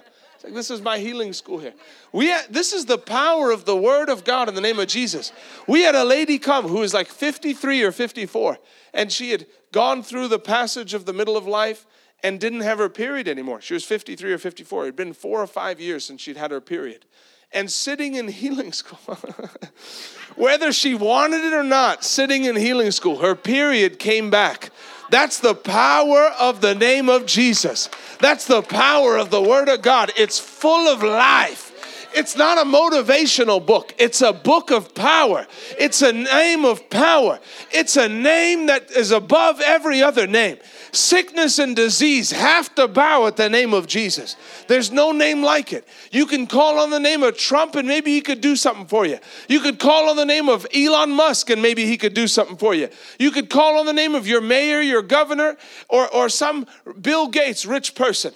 But I'm telling you, there's something that the name of Jesus can do for you that no other name can do. He'll save you from a lost eternity. He can heal you in your body. He'll bring you back into your right mind. He could take an insane person out of a padded cell and put him behind a pulpit. He could take a drug dealer and put him back behind a pulpit preaching and ministering by the power of the Holy Ghost. There's dead raising power in the name of Jesus. That name's not diminished by the last 2,000 years. It's just as alive today as it was. And I'm telling you, that name and that power is for you tonight. I know it's the last night, but I'm telling you, the power of God's going to be on display tonight. That power is working even right now. You may not see it, but it's working in your blood right now. Hallelujah. It's working in your bones right now. Hallelujah. That fire's burning in your body right now. It's burning out impurities. It's burning out disease. There's something about the name of Jesus. He said, is not my word like a fire and like a hammer that breaks the rock into pieces? It doesn't matter if you got kidney stones. It'll break those rocks into pieces. Amen. Hallelujah. There's power. Why don't you lift your voice and shout the name of Jesus tonight? That's the power of the name. And you know what? The Lord is so good that even when people don't have faith, the Lord will still work for them. Because the enemy tries to come and say, you don't have enough faith. Well, it ain't even about your faith. It's about the power of Jesus. If you'll turn that conversation around every time the devil tries to come and say, you don't have enough faith, and you say, it's not about my faith, it's about the name of Jesus. And you set your focus back on how big he is. It's not about how much faith you have. Jesus said, if you have faith as a grain of a mustard seed, you'll say to the sycamore tree. The devil gets people clogged up because he always turns it to you don't have enough faith. God doesn't talk that way. God didn't say, if you have enough faith, pull up that lame man. He just said, tell him to stand up. He doesn't say, God doesn't talk in enough or not enough faith. God just says, do. That's all he does. The devil comes, you don't have enough faith. If the devil tries to do that to you, throw it back at him. And say, it's not about my faith, devil. It's about how big my God is. It's about the power of the name of Jesus. It's about how much power he's got and that he kicked your butt 2,000 years ago. Don't let the devil intimidate you. The devil's defeated. He's a loser. He lost 2,000 years ago. He can't hold you in addiction. Jesus lives on the inside of you, and greater is he that lives in you than he that lives in the world. Man, I feel the fire of the Holy Ghost in this place tonight.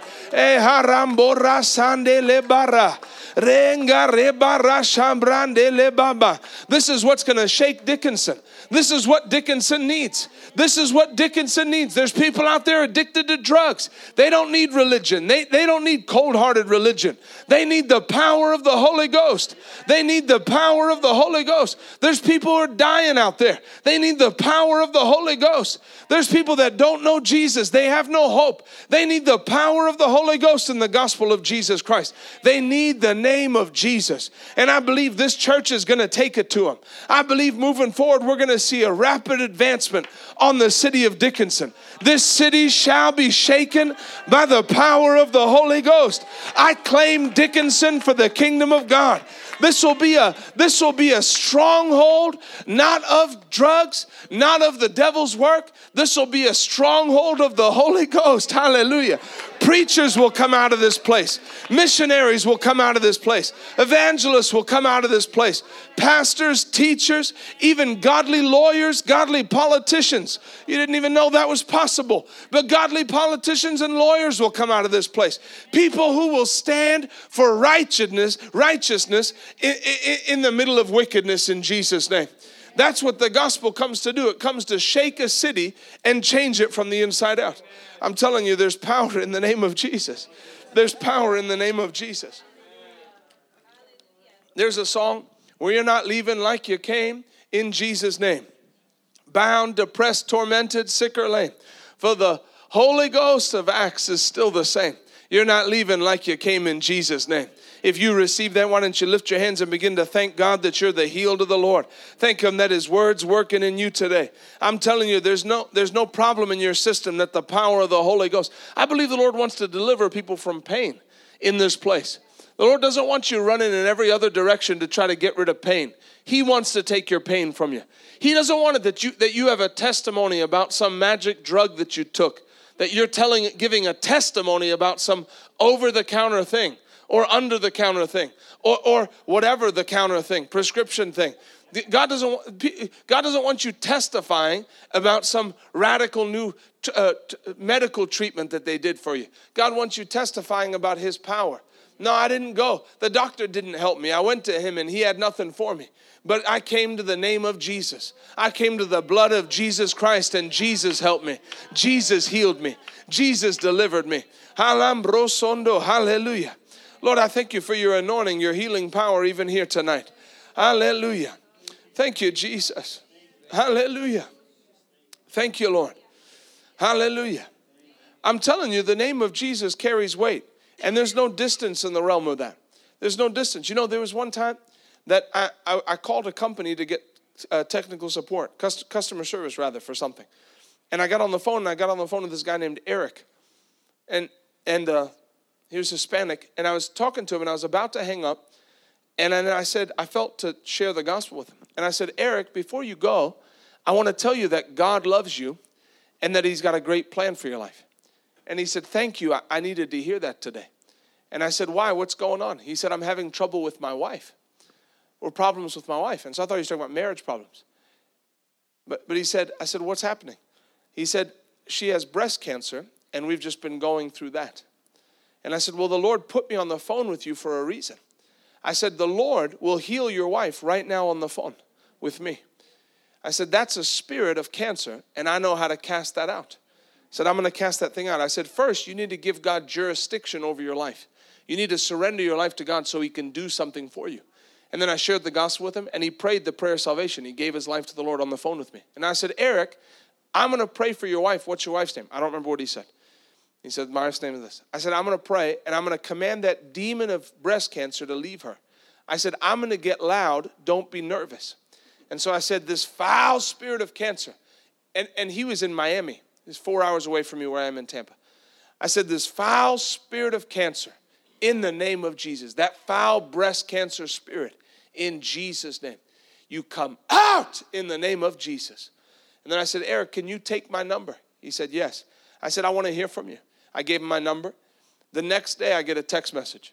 Hey, I don't know if you remember me, but this is Eric. I said, don't know. Yeah, I'm just doing that 7 hours a day. Do I not remember you? That was a pretty memorable phone call. In my spare time, I used to play video games. Now I just call people and cast out devils. It's really fun.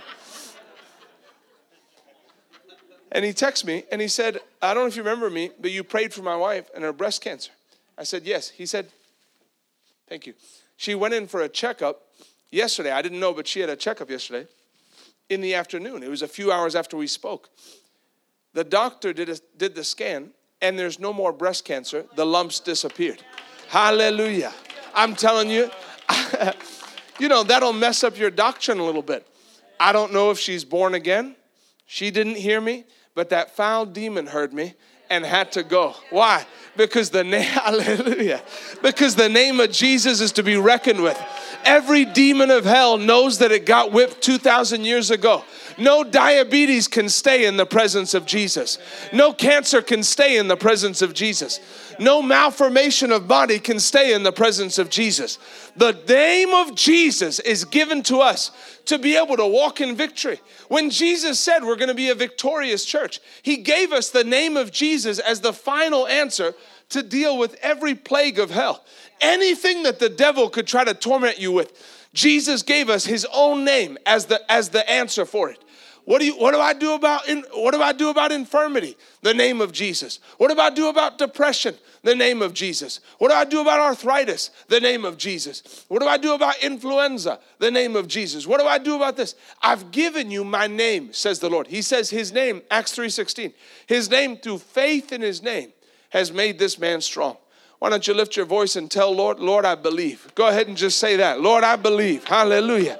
Jesus, I believe in your name. Hallelujah. Lord, I believe in your name for me. Hallelujah. I'm telling you, God doesn't have another plan for you to get old, sick, and die young. God has a plan for you to walk in divine health. God has a plan for you to come out from underneath the grip of Satan in every area. That you don't spend your life hoping God does something for you, but you spend your life rejoicing and receiving everything God has for you. Amen. His name, through faith in his name, has made this man strong, whom you see and know. Yes, the faith which is by him has given him this perfect soundness in the presence of you all. Hallelujah. There's power in the name of Jesus. Hallelujah. Whatever it is you need tonight, there's power in the name of Jesus. If it's a food allergy, there's power in the name of Jesus. Whether it's a digestion problem, there's power in the name of Jesus. Hallelujah. You know, even when you preach like this, the word of God, the Bible says the word is not my word like a fire and like a hammer that breaks the rock into pieces. When you preach like this, the word of God carries the anointing and it begins to destroy things. Even as you're sitting here, things are being broken off your body right now. The healing power of God is flowing right now. Hallelujah. The Lord's a merciful God. He's been looking for opportunities to get healing to you. You know, we had a guy come to healing school, and he had been backslidden and recently come back to the Lord. And I wouldn't say he was a man of faith. And even by the way he spoke, you could tell he wasn't. But he had this one arm, this left arm, was in this like metal brace. It looked like, a robotic arm almost, like this metal brace. And then this arm, I didn't know, but he was doing some sort of jujitsu or something, and he tore both, is it ACL? Or no, biceps. He tore both biceps, and they separated. And he had just had surgery. So he had come to healing school just after his surgery. And as I walked past him, I was walking around like I do. I know people get uncomfortable. This is just what I'm used to in healing school. I was walking around, and I came up behind him. And I looked at the back of his neck, and I felt that he had done something in the back of his neck down through his arm. And so I called it out. I said, there's someone in here, because usually it's more than one. I said, there's someone in here who, there was an injury to your neck, and it went down your arm, and the muscles all messed up, and the Lord's healing you right now. And I knew it was him, but I think there might have been others as well. And I heard him say, whoa. And that's all I heard. And then I just walked past, and I kept going. And then after a while, I got curious. I was preaching, and I got curious. And I said, hey, what did the Lord do for you? And he said, man, it's so crazy. And you know, this is like the one thing you're not supposed to say when you get healed. He's like, I don't believe it. This is amazing. It's like literally the one thing you're not, when Jesus heals you, the one thing you're not supposed to say is, I don't believe it. It's like kind of the only thing you're like not supposed to say. You're supposed to say, thank you. I see it. You know, to see it and then say, it's bad. He's like, I don't believe it. I'm like, oh boy, here we go. But he's like, you said that. And he said, I felt something hit my neck and run down through my arm. And the funny thing was, he said, this arm is totally healed. He said, I had surgery about a week ago. And I just had them take the cast off this. He said, I've been in terrible pain. He said, it's totally healed. He said, I could tell the way it was before. It was totally healed. This arm was still in the deal. And the Lord healed him. You know, that's the mercy of God. That's the mercy of God and how good he is to his people. That even when you have somebody who, after God heals them, says, I just can't believe it. Please be quiet. He went back to his hotel room where he was staying, and he was standing there, and he's sitting on his bed, and he thought, if this arm's healed, then this arm's got to be healed too. And as a step of faith, he just took the thing off. And he said, arm be healed. And he started doing this. And the arm, as he did that, the arm was healed instantly in the hotel room by himself. Now, I wouldn't say a person of great faith hadn't spent 20 hours listening to Kenneth Hagin teaching, showed up was probably in more unbelief than anything. Really, he said he came to just, because he'd been backslidden for so long, he wanted to get into a right relationship with the Lord. He's like, I came from my heart. I'm carrying so much junk from my previous marriage. That's what he came to healing school for. And then the Lord took care of that. He was so blown away. That's the mercy of God. That's the goodness of God. I want to tell you, God's power is enough for you. God's power is enough for you. I want to ask you, get out of begging mode. For some people, because they've been looking for their healing for so long and not received it, they get into a mode of, Lord, please, would you do this for me? We're not in a mode of, Lord, please, would you do this for me? We've come tonight, and we're laying hands on everybody for whatever you need. We're laying hands on everybody, and the power of God's going to come and is going to help you. Jesus, if I can put it very simply, Jesus is looking to help you tonight, and he's going to do it by his anointing. Hallelujah. Hallelujah. You're going to leave saying, Jesus did something awesome for me. Hallelujah. Jesus did something awesome for me. Hallelujah. Lift your hands all over this place. Lord, we thank you for your anointing. Jesus, thank you for your power. Thank you that your grace is sufficient. Thank you, Lord, for your healing virtue even right now. Lord, for whatever people need, if it's in their emotions, if it's strongholds of depression, oppression, Lord, if it's addiction, Lord, I thank you for breaking those things off even right now. Thank you for the healing balm of Gilead to flow into people's bodies right now. In the name of Jesus. Thank you, Jesus. Thank you, Jesus. Rambo borroso garede le barra. Brende le barra shombrondo rogo rododo. Raga reba bare de le bredele. Embro sondo rogo rodododo. Thank you, Holy Ghost, for your anointing. Thank you, Jesus. You are the healer. You are the deliverer. Hallelujah. You are the chain breaker. Hallelujah. Thank you, Jesus. You bind up the broken heart. Hallelujah. Thank you, Lord. Thank you, Jesus. Hallelujah. Thank you, Lord. We bless you. Thank you, Jesus. Hallelujah. Why don't you, for the next 30 seconds, open your mouth. Begin to thank him for his power that it's for you. Begin to bless him out of your own mouth. Let me hear you, North Dakota. Go ahead and bless him. Go ahead and open your mouth and thank him for his goodness. Hallelujah. Thank you, Jesus, for how good you've been. Thank you, Lord, for your power. Thank you, Jesus. Thank you, Jesus. It ain't over. Hallelujah. The devil wants you to think it's over. I want to tell you it ain't over. Hallelujah. It ain't over. Hallelujah. Thank you, Jesus. It ain't over. Hallelujah. Don't just settle and say, don't just tolerate, oh, this is just how it's been for so long. I'm here to tell you it ain't over. Jesus looked for people who had been long in that condition just to bring them out. Hallelujah. He hasn't changed. He's the same. Hallelujah. There's someone who's had a problem in your mouth. It's like, I don't know if it's a jaw or if it's one of the nerves in your mouth, and you've just had a problem in your mouth area recently. The Lord wants to heal you. Who is that? It's been a problem like in your mouth. All right. In the name of Jesus. There's the anointing. Right now, out in Jesus' name. Broken now in Jesus' name. Hallelujah. Thank you, Lord. Hallelujah. Let's thank the Lord together for that. Thank you, Jesus. Is there anybody else? That's you. All right. Hallelujah. Brother, were you in pain? Were you in pain? What now? Move it. No pain? Gone? Let's thank the Lord together. Hallelujah. Hallelujah. Stand to your feet, sister. Hallelujah. Lift your hands. There's the anointing. Out in Jesus' name. I break it now. Swelling, inflammation, problems in the tongue. Out in Jesus' name. Hallelujah. Move it around. Were you in pain? Move it around. What now? Still pain?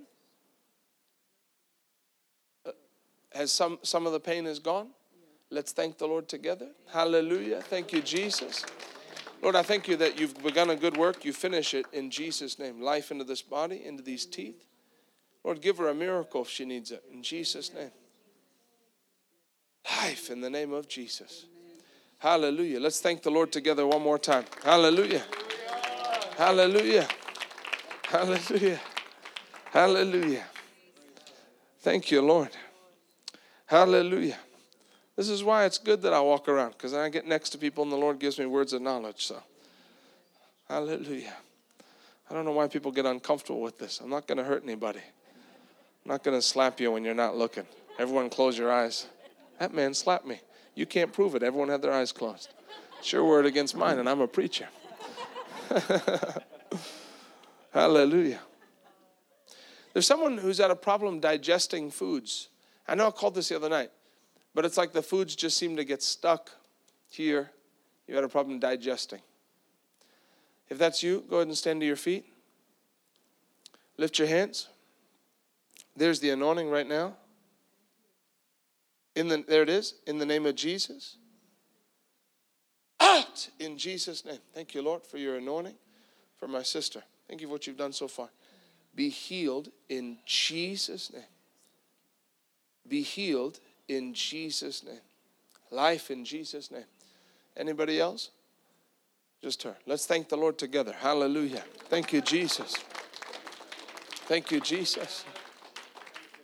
Hallelujah. There is power, wonder-working power in the blood of the Lamb. There is power, wonder-working power in the precious blood of the Lamb. One more time. There is power, wonder-working power in the blood of the Lamb.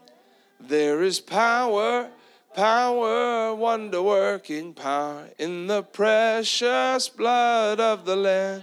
Hallelujah. Hallelujah. Thank you, Jesus. Hallelujah. Lord, we love you. The power of God is wonderful. Hallelujah. If you'll let him, he'll come and touch you even right now. I know we're going to lay hands on anybody, but the anointing's flowing right now. So open up your heart and place a demand. You have to settle that the anointing actually comes here for you. The anointing's showing up for you. If we weren't here in this building, the anointing wouldn't be here. The anointing didn't just come to hang out. The anointing comes to destroy the yoke of bondage. This anointing came to do something specific for you. Hallelujah. Hallelujah. Hallelujah. Thank you, Jesus. Hallelujah. Hallelujah. Hallelujah. Thank you, Lord. Thank you, Jesus. Thank you, Lord. Wonderful Jesus. Glorify your name. We glorify your name. Glorify your name in all the earth. I believe the Lord's healing some people in their feet. And I don't know if it's a problem in your arches or flat feet, but you've had pain in your feet. The Lord's healing your feet. Who is that? Lift your hands. Flat feet, lift your hands. Go ahead and stand to your feet if that's you. Go ahead and stand on those feet. Thank you, Lord. Lift your hands. Hallelujah. There's the anointing. Right now, the power of God. You're going to feel the power of God go into those feet. Hallelujah. There's the anointing. In the name of Jesus. That pain. Out in Jesus' name. Out in the name of Jesus. Thank you, Lord. Your healing anointing. In Jesus' name. Hallelujah. Now go ahead and move them. Move those feet around. Tell me what you feel. Was there pain right now when you were sitting? When you said about. Yep. They feel good. That's the power of God. Open your mouth and let's thank him together. Amen. What about you, brother? What do you feel? Is there still pain? No? Go ahead and move around. Test them out. Was there pain before? Is there pain now? Let's thank the Lord together. Hallelujah. Thank you, Jesus. Hallelujah. You know, when you praise him, it gets rid of skepticism, because people are like, well, there's no pain right now. We'll see if it comes back. But the moment you start praising and you get over into, just like if someone walked up and said, hey, I want to bless you with this money. If you said, well, you know, I'm not keeping my hopes up. You know, maybe he'll come and take it back. Now you say, hey, thank you. Hallelujah. You start to praise. You claim it for yourself. It's yours. Amen. Was there anybody else flat feet, problem in the arches? Did I miss one? Go ahead and stand to your feet. Is there pain in your feet right now? Okay. Lord, I thank you. There's the anointing. Lord, I thank you for your anointing. Right now, never have foot pain ever again. There's it is now. Out in Jesus' name. Thank you, Lord. Any other touch he needs in his body, I thank you for the anointing going into his body right now, into every internal organ.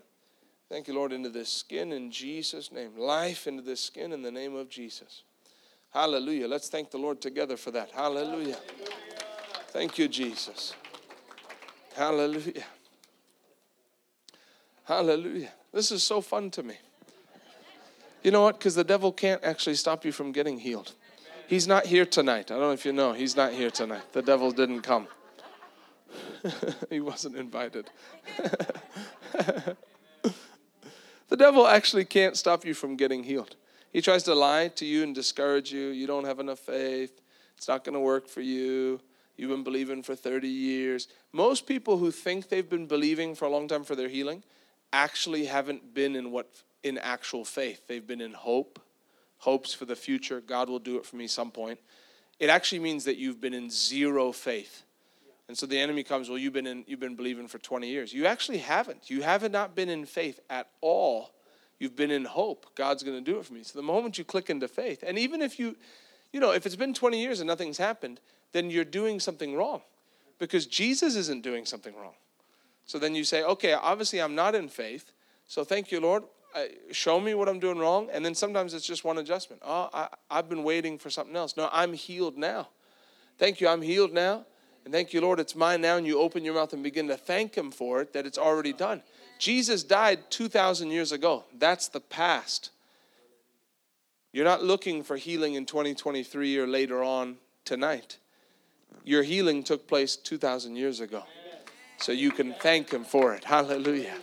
Thank you, Jesus. There's someone who's had a problem with your vision where it like back focuses.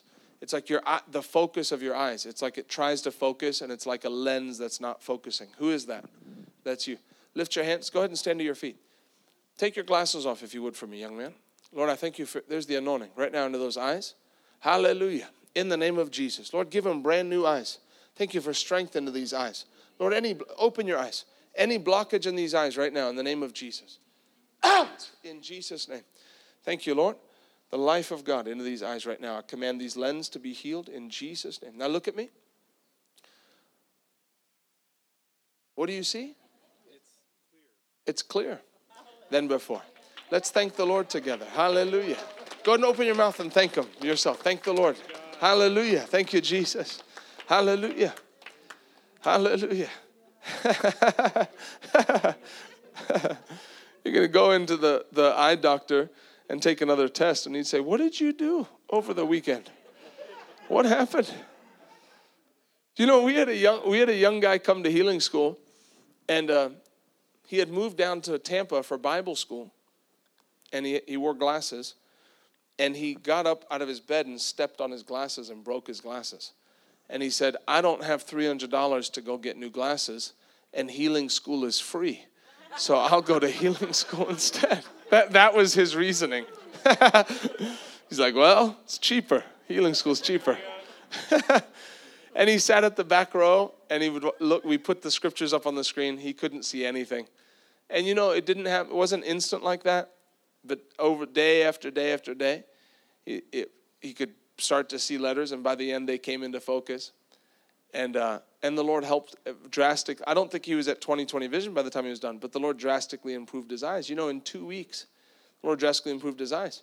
The thing about the word is full of power. So I'm releasing my faith for instant healings tonight, like the Lord's been doing already. But at the same time, when you grab a hold of the word and you'll speak life, it's a surefire way to get healed. We had a young man come to healing school who had a skin condition. I don't know what it was, but he had all these splotches all over his skin. And he came in during healing school, during the course of 2 weeks, 75% of it went away. But he was still left with 25%.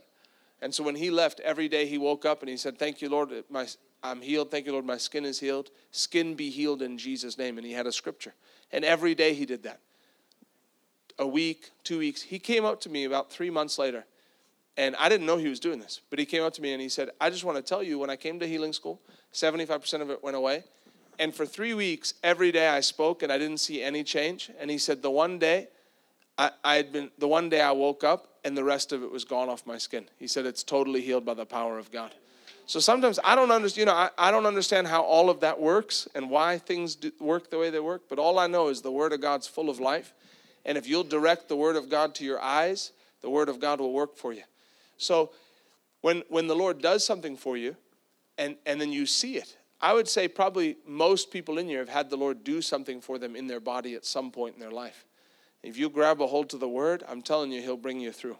Doesn't matter if what you're dealing with is seemingly way worse. The Word of God's powerful enough. Amen. The Word of God is Jesus. Jesus is the Word made flesh. So if you wouldn't say, Jesus, you couldn't do this one, it's too big for you, then the Word can do it for you. Amen. Lift your hands one more time all over this place. Lord, we thank you for your anointing, for your healing power. We thank you, Lord, for everything you've done so far this week. Thank you, Lord, for a great grace for every person. Thank you for the fire of the Holy Ghost. Lord, that this would be the greatest year. These next 14 months will be the greatest, 13 and a half months, till the end of 2023, will be the greatest year of spiritual advancement and taking territory for this church and for the people of this church. In Jesus' name, amen. Well, we're going to line everybody up and pray for people. If you need joy, then have joy when you get hands laid on you. If you need healed, have your healing when hands are laid on you. If you just want to be set free from addiction, then that's what it's going to be for. If you'd like all of it, then take all of it. You don't only have to take one thing. Amen. If you want new boldness, then let it be for new boldness. If you want whatever it is you're asking the Lord for, then as you raise your hands, place a demand. The Lord, you don't offend the Lord when you ask for something. Lord, I want new boldness. Lord, I want the fire to burn on the inside of me. Lord, I've come to receive my whole healing. Lord, if not now, then when? Lord, I want it all now. Lord, I want joy unspeakable and full of glory. Hallelujah. And I'm going to have my wife minister with me. So if you desire prayer, we're going to put this song on. If you desire prayer, you want to have hands laid on you, then we're going to come and line everybody up, and we're going to pray for you. Go ahead and, if you want prayer, come on up and join us at the front, and then we'll come through and pray for you. Hallelujah. Thank you, Jesus. Hallelujah. Thank you, Lord. Not all at once. Hallelujah. Thank you, Jesus. No, actually, I should say all at once. You can turn on that song suddenly for me.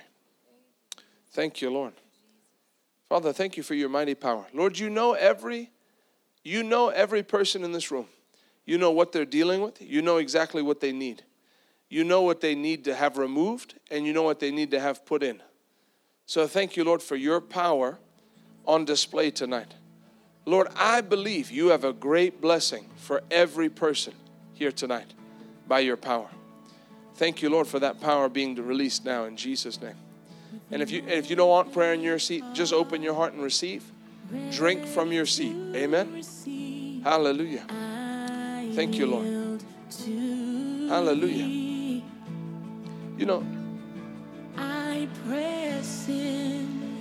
going to tell you one more story of a healing that took place. I was at the church and I'd been ministering, and then one of the pastors at the church called me and said, hey, my mom is coming to church tonight, and she's got this. It's the same thing that Vaughn's wife had. It's the vein that's, they say it's so painful people commit suicide. It's one of the most painful things you can have. Said she had that, or she had it. She got a surgery, and the surgeon said it'll last for about 5 years, and then the pain will come back. He said, sure enough, 5 years has passed, and the pain's come back. She's in terrible pain. Would you pray for her? So I said, sure. So we showed up, and I go out, and it's outside in the courtyard. It was hot. It was in the middle of summer. And as I walk up to her, she started to talk, and I said, well, what do you need? And she started to explain what was going on. And this was the first time this ever happened. But as she began to tell me, some people, when they explain, life's been so difficult, I'm dealing with this, I just ask them, please don't say any more. You're draining my faith. Let me just pray for you. When she said, this is what I'm dealing with, the power of God came into this hand, and I started, felt it start to burn in this hand. And as she explained, the pastor was like, hey, maybe we'll go get something to eat and grab a seat and we can come back in an hour and you can pray for her. And I said, no, the power of God's in this hand. Let's pray now. And when I laid my hands on her, she fell out under the power of God. Now we're out on the cement and there's a line for a food truck next to us. And she falls out and she begins to laugh. And I said, hey, pick her up. She was instantly healed by the power of God and then got filled with the joy. I found out later that she's not even a member of the church, but she had never had a touch from the power of God. She had never had joy, never been slain in the Spirit, never experienced the anointing. And the pastor had been believing that his mom would have that breakthrough. So there she comes outside in the middle of the heat, next to the line for the barbecue food truck, lifts her hands. The power of God goes in, completely heals her nerve, takes away the pain. She doesn't need to go for another surgery. Takes away the pain instantly. And she got drunk in the Holy Ghost for the first time. That's what the Lord does. He's the God of more than enough. He doesn't have to focus, and he's not like a little kid that can only do one thing at a time. Amen. So I'm believing with you that whatever you need, it can be something in your emotions, it can be something in your body, that God has the answer for you tonight. Do you believe it? Amen. Lift your hands. Lord, I thank you for your anointing right now. Thank you for the power of the Holy Ghost for your people. Thank you, Lord, that you are the same yesterday, today, and forever. Thank you for your healing power, your delivering power. Thank you for your joy and for your might. Jesus, lay hands on your people through me tonight and bless every one of them in Jesus' name. Hallelujah. Brando rondo rondo rondo lo baramba babare de lebreshe brada la brasa mbrongoro goro goro do branda dande lembaramba bambarende lebrede. You know, it's in the anointing like this where the Lord will begin to speak to you about the future. Begin to instruct you. He's God. He knows which way to go. He knows what's coming up next. He knows what 5 years from now holds for you. Sometimes he won't tell you what's happening in 5 years because you won't listen to him on what to do today. So he'll instruct and he'll lead you. And he'll give you more chances. And he'll comfort you. And he'll help you. And he'll give you revelation. And this atmosphere does all that. The anointing does all that. It says, the Bible says the anointing teaches us all things. It's the anointing that teaches. The Holy Ghost teaches. Hallelujah. Hallelujah. Thank you, Jesus. Thank you, Jesus. Hallelujah. Thank you, Jesus.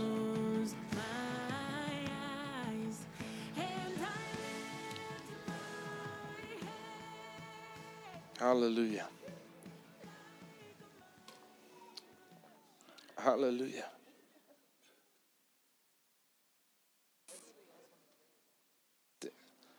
Anybody else want prayer that didn't get prayer? Anybody else?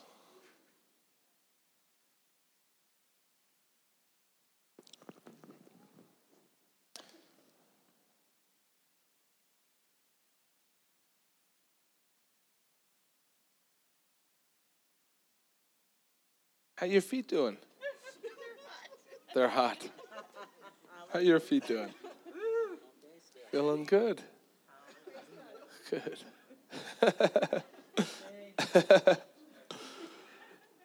Hallelujah. Thank you, Jesus. Thank you, Jesus. Hallelujah.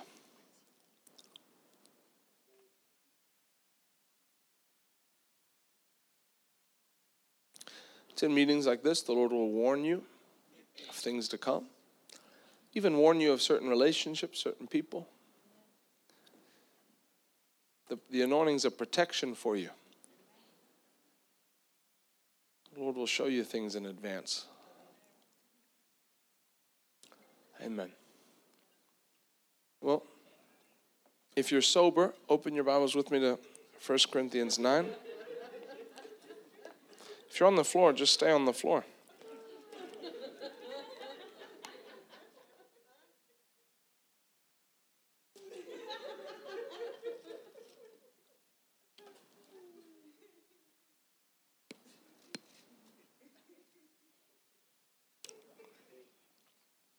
1 Corinthians 9.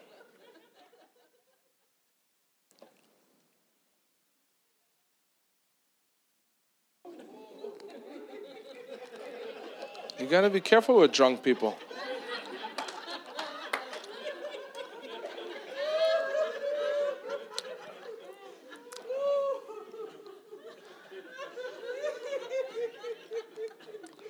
You get wildly unstable.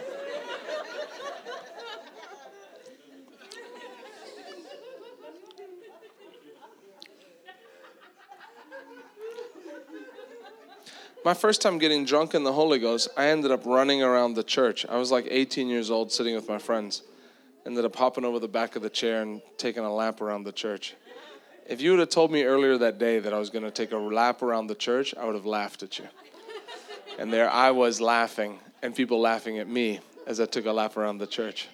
I'm going to ask for every head to be bowed and every eye to be closed. I want to give a call.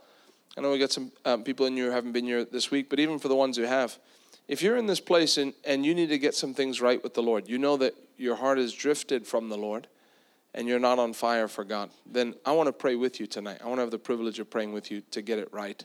The number one most important thing in your life is that you keep your heart burning for God and that you love the Lord your God with all your heart and that He comes first, and that means obedience.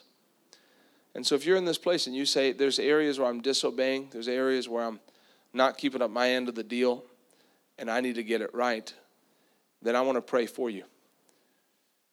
And so if that's you, I'm going to ask you to raise your hand and we're going to pray together. If that's you, then I'm going to lead us in a prayer and we'll pray together. Thank you. I see your hand. Thank you. Thank you. I see your hands. Who else?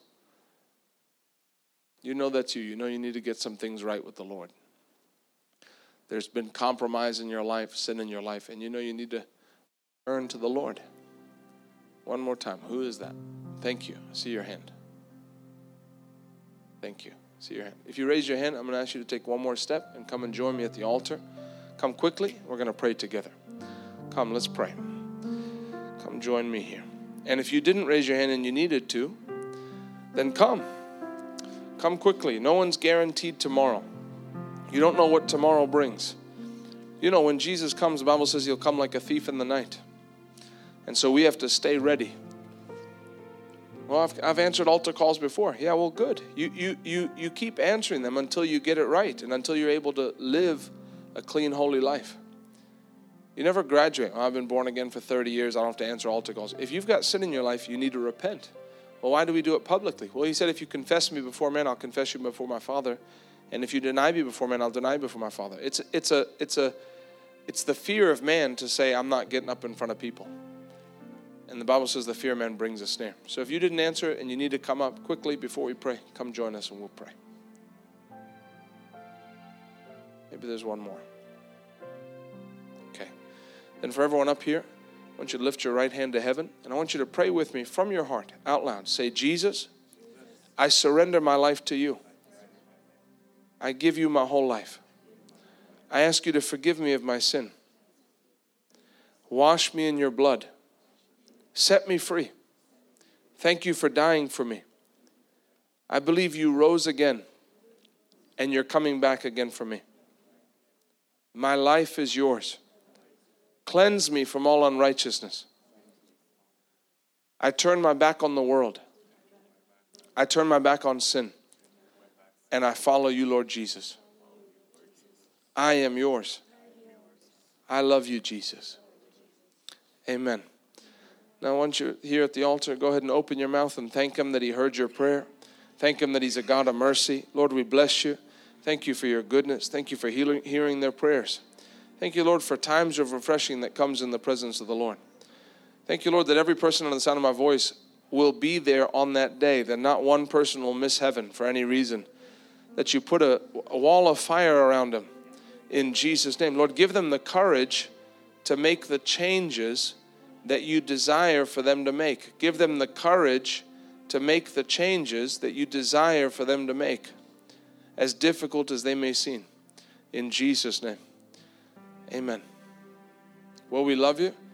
When you go, I want to encourage you in 4 areas. Number 1 is stay full of the Word. we live in the year 2022. It's very easy to get the word in your spirit. You can put it on YouTube. My wife and I have a podcast. If you search our last name, you can find us. There's podcast. The church has a podcast. The YouTube is videos. You play the Bible on the Bible app. It's easy to get the Word of God in your spirit. Prioritize getting good preaching in the Word of God in your spirit.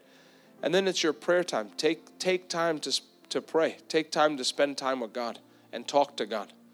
If you pray in the Holy Ghost, take time every day to pray in the Holy Ghost. And then number 3 is keep committed to church. I know most of you are the faces I've been seeing this week.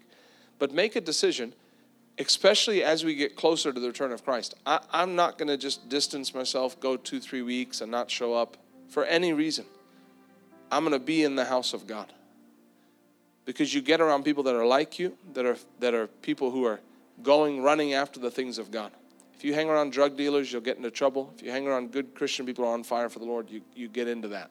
Amen. And then number 4 is worship. Take time every day to praise and worship the Lord. When you open your mouth and give Him thanks, that's where you pour your love out to God. That matters. Amen. We love you. Amen. You can be seated. You can go back to your seat. We love you. God bless you. Let's give Him a hand. Hallelujah.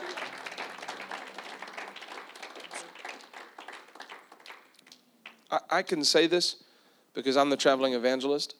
If any of you in here aren't members of this church and you live in Dickinson, welcome to your new church. This is the best church in town. And these guys want to be your pastors. So if you don't have a church, if you haven't been committed to a church, or you go somewhere else, leave there and come here. This is a much better church. The pastors here will push you out of your comfort zone, but you'll have treasure in heaven because of it. They'll keep you accountable, keep you on fire for the Lord. They'll teach you the full counsel of the word. This is the best place you can be in Dickinson. Maybe in all of North Dakota. Amen. 1 Corinthians 9. We're going to give you an opportunity before we close out here tonight to sow into my wife and I's ministry. And so I just want to read 2 scriptures to you.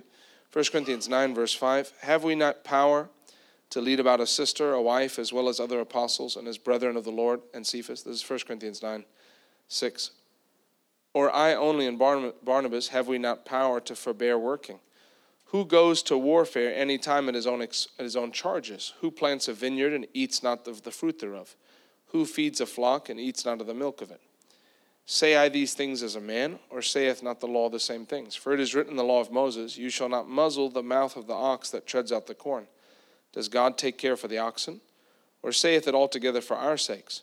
For our sakes, no doubt, this is written, that he that plows should plow in hope, and he that threshes in hope should be partaker of his hope. Verse 11, if we have sown unto you spiritual things, is it a great thing if we reap your carnal things? The Amplified says, if you have sown the seed of spiritual good among you, is it too much if we reap your material benefits? If others share in the rightful claim upon you, do not we have a better and still greater claim? However, we have not exercised this right, but we endure everything rather than put a hindrance in the way of the spread of the good news of the gospel. This is in 1 Corinthians. In 2 Corinthians, he actually repented and said, I've done you wrong by working and not letting you give. I've wronged you. God set it up that they that minister and give spiritual things would reap spiritual things. I was talking to my wife yesterday, and she was talking about her childhood because her dad was a pastor. And she said that they were in school one day, and one of the kids asked the teacher, how do pastors get paid? I thought they worked for God. How do they get paid? And she's like, I wanted to pipe up and say, it's the offerings. But the kid then was like, is it the offerings? And the teacher was like, no, it's not the offerings. They don't touch that money. But I don't know how they get paid. And then she said, I did pipe up and said, it's the offerings. I know, my dad's a pastor. But there's this kind of feeling like, ministers are supposed to be poor. You Lord, you keep them humble, we'll keep them poor. And you have a car. It's like the people who attack the prosperity message. It's so funny because prosperity, if you live in America, you're prosperous by and large. If you have a vehicle If you drive a vehicle and it's your vehicle, you are prosperous. Like you look at the 8 billion people in the world. If you have a vehicle, you are rich. You're rich. If you make, I think the number is, it's either 32,000 or 60,000. I know those are way far apart, but I just don't remember. That if you make that, so let's call it 60,000 just to be safe. If you make 60,000, you are the one percenters. You remember when everyone was like protesting the 1%? But that's here in this country. But worldwide, I think it's 32,000. If you make $32,000 or more, you're the one percenter. So having anything, you're blessed. Oh, you've got a nice car, whatever. So people have come, and the devil has set out to attack prosperity to keep people small. Because one thing he learned, one thing he knows is that if Christians will attack prosperity, it draws lack. When you attack wealth, it draws lack. Well, why does even just in the natural, that Elon Musk, why does he have to have all that money?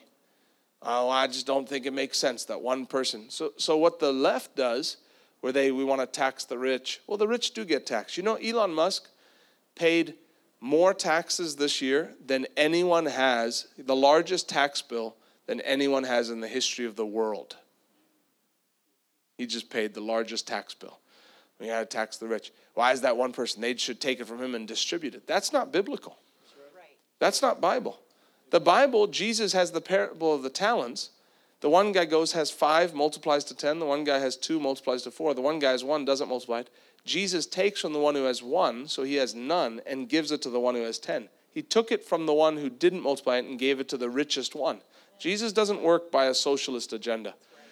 And so, but what happens is if he can get you attacking wealth and prosperity, then he'll get lack. Because when you attack something, you draw the opposite.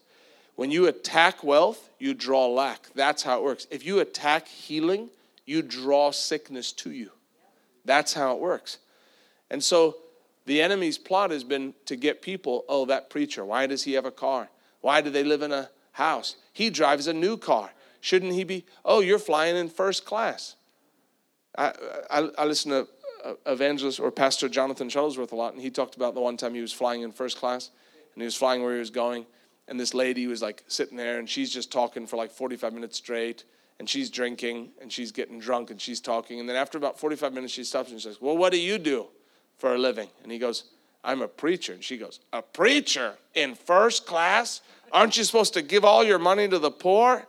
And he said, I wanted to say, yeah, lady, they'll sell the tickets to anybody, not just drunk, middle-aged gold diggers, you know.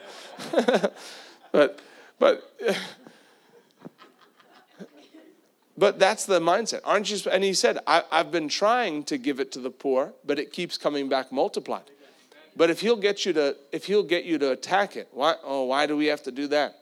You know, there's been times where people donate things to different ministries, and you see the quality of stuff, used tea bags, stuff that's broken, doesn't work, socks with holes in it. Let's just give this, they can do something with it. There's no respect. Where when you bring your best to God, and the Bible says, let's go to 1 Timothy chapter 5. 1 Timothy chapter 5.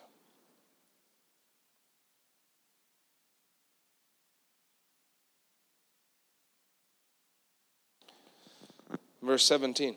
It says, let the elders that rule well be worthy of double honor, especially they who labor in the word and doctrine. For the scripture says, you shall not muzzle the ox that treads out the corn, and the laborer is worthy of his reward. Double honor doesn't mean, hey, today we'd like to honor Dylan. Actually, he's an elder, and so Dylan, be honored, be honored. There's your double honor. Double honor was actually talking about double pay. It was talking about an increased pay because they labored in the word and in doctrine. So these are people who not only work in the church, but they're actually behind the pulpit. They're worthy of double honor. And so it's interesting that God links honor to giving, money to honor. They're worthy of double honor. And so tonight, what I want to ask you, this Friday night, this final night, is as you sow, yes, you're sowing to us, but you're sowing in Jesus, and you're sowing to God. And so I want to ask you to sow an offering of honor to God for what he's done in your life. And an offering worthy of honor to God. God, you've been so good to me. I love you with my whole heart. And I want this offering tonight to represent how grateful I am for what you've done in my life. And we know many people have given and we're grateful. But all you do is you ask the Lord and do something where you say, God, I want to show you that I love you and I'm giving you an honor for what you've done in my life. You know, a number of months ago, I'll just tell you about myself, but actually, was it last year?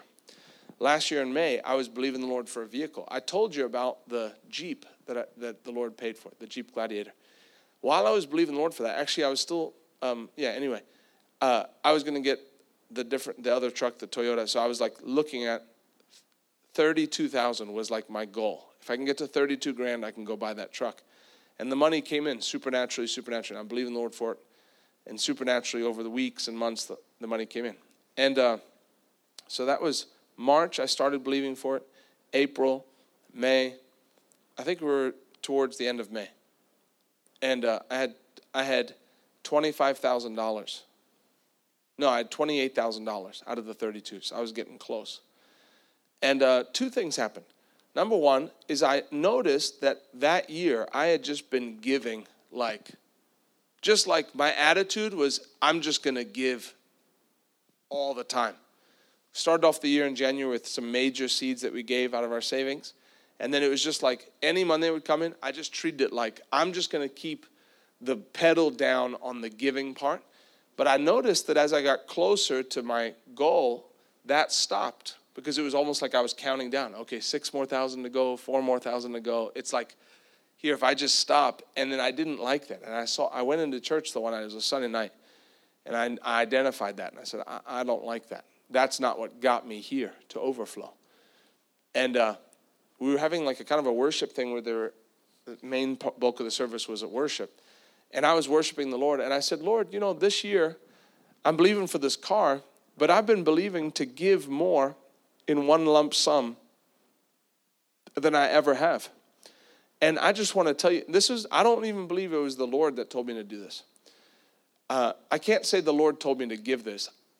I decided. I said, Lord, I just want to show you that I love you. And then if we get to the end of the year, I don't want to have my only testimony be that you paid for a truck for me. I'd rather get to the end of the year if I had to choose and say I gave the most in one lump sum that I ever have. I'd rather that testimony at the end of the year. Truck, no truck, don't care. If you want to pay for it, you can pay for it. I'd rather show you that you come first. And I had $28,000, and I took $25,000, and I wrote a $25,000 check and gave it back to the Lord. And I can't say he told me to do it, but I just want to say, Lord, just so you know where I stand, I'd rather have that testimony than the truck testimony. And I gave it. And then the next day I woke up, and I was like, well, you know what? I don't think I want the Tacoma. I think I want the Gladiator, and it's $50,000, so I don't need 32. I need 50 grand now. And then I was like, and I got $3,000. And I'd already ordered Tacoma parts because I was buying like extra stuff for the Tacoma. So I'm like sending stuff back. And then I told you the end of the story. Everything came in and the Lord paid for it. But it was that decision of, Lord, I just want to show you that I honor you. And so maybe you're in this place and you've never done something like that. Maybe you tithe, but you've never dug deep to say, Lord, I want to show you that I'm thankful for everything you've done in my life. And I want to give you a seed of honor, Lord, to say, I love you, and this represents my best. And so tonight as you give, I'm going to ask you to ask the Lord, Lord, what is that seed of honor for me? And give a seed of honor to God, knowing that your money is going into the gospel and it's going into what matters to God. I'm not the representative from the SPCA, say give a seed of honor to God and give it to the cats. God doesn't, listen, one soul is worth more to God than all the cats on planet Earth. All the spotted owls, all the dolphins, all the bison, all the land value on planet Earth pales in comparison to one soul in the eyes of God. And so when you hook up with God, with what matters to God in giving to souls, giving to the gospel, then that's where you see the multiplication, because that's the ground that the seed multiplies in. So I'm going to ask the ushers to pass out the envelopes. And all I'm asking you is ask the Lord, Lord, what represents the seed of honor? And maybe you'll know. Maybe you'll just know, hey, this is We're going to do this as a family. I'm going to do this. I'm going to reach in. I'm going to reach. Even ask the Lord. Because the Lord will speak to you and show you this is what it is. Or maybe you say, man, I'm going to do something I've never done before. I'm going to do something I've never done for the gospel. I don't want it to be that I went out and dropped $25,000 on a vehicle and I've never done that for the Lord. I've dropped 50 grand on a vehicle and I've never done that for the Lord. So ask the Lord. And this is between you and the Lord. There's no pressure, but this is a way that you can say, Lord, I want to honor you. And then watch what the Lord does. Watch how the Lord multiplies it. You know, that seed of 25,000, that's no longer the biggest lump sum seed that we've given. The Lord enabled us this year to do more. By the hand of God. Not our salary. By the hand of God. Amen. Amen. You know, the one thing in believing the Lord for that vehicle that the Lord showed me, actually through a couple dreams, I started having these dreams during those period of months I was believing the Lord for that truck. And in the dreams, it was like my brother, I was getting, in the dreams, I was getting the miracle that I was believing the Lord for, but all of them were representative of, it was always a weird way that it happened. Like the one dream that I had, I was at church. You know, our church gives away cars. And I was at church, and in my dream, I was given a car, my brother was given a car, and then my brother had another extra car, and then he came up to me and was like, hey, let's put all the cars together and sell them, and then we can get your truck for you. It was like, and the Lord was just like, hey, whatever way you think this is going to come, just don't even spend time thinking about how this is going to happen. Just trust me that I'm going to take care of it for you. Because for some people, they say, well, I don't see, you're talking about multiplication, but I'm on a fixed income, I'm on a pension, I'm retired. Trust me, the Lord has a way. You know, I think about is He knows where all the gold deposits are. He knows where all the oil is. He knows that plot of land that nobody wants, that has a ton of oil underneath it. And some Christian's going to come along and for $11,000 pick up this garbage piece of land that's going to have millions and millions of dollars worth of oil on it. The Holy Ghost knows. So you hook up with the right one and He'll show you what's to come. Amen? You can make your checks payable to RMI. There's credit card giving there as well. And I'll give you another second here, and then we'll pray. Hallelujah.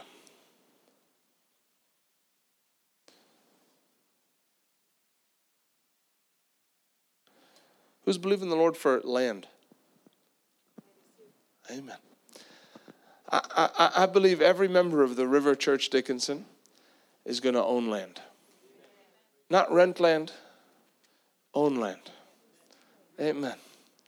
That's what I'm going to pray for. And maybe if you're sowing tonight, link it to land ownership. Even if you don't think you need land, you're in a comfortable apartment, you should start extending your faith for land. Apartment's fine, but the Lord has land for you. Amen. Let's pray. Father, we come to you in Jesus' name. We thank you for your word. We thank you for every seed sown tonight, everyone who's sown this week. Thank you, Lord, that every person in this room under the sound of my voice is incredibly blessed. I thank you for releasing land to your people tonight in Jesus' name. That there'll be 4-month, 6-month testimonies of land coming into their hands supernaturally in Jesus' name. Lord, dream land that's going to change hands supernaturally. Lord, I thank you that you strip the Egyptians of their wealth to give it to your people in the name of Jesus. And Lord, I thank you for this church. This church, I call this church building paid in full in Jesus' name. We thank you, Lord, for supernatural acceleration to see this building paid in full in Jesus' mighty name. And everybody said, Amen. Ushers can bring the buckets. And then when you're ready to give, you can come give. We want to tell you, for my wife and I, we love you very much. And thank you for having us. I know you didn't invite us, but you showed up, so this would have been boring without you. Amen. We came and no one was here, so thank you for coming. Amen. Hallelujah. Let's put on that song, You Make Me Rich, if we can. You guys can bring your offerings.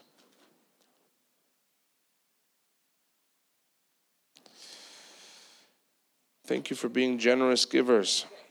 Amen. North Dakota people are generous. Amen.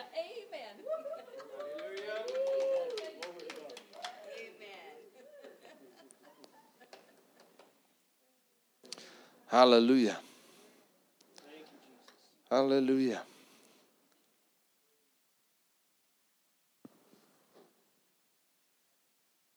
Are you going to make me sing this one myself? Just check. This is a great song.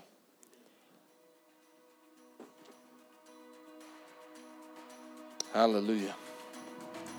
Hallelujah. We'll stand to your feet with me tonight. We'll go out to this song.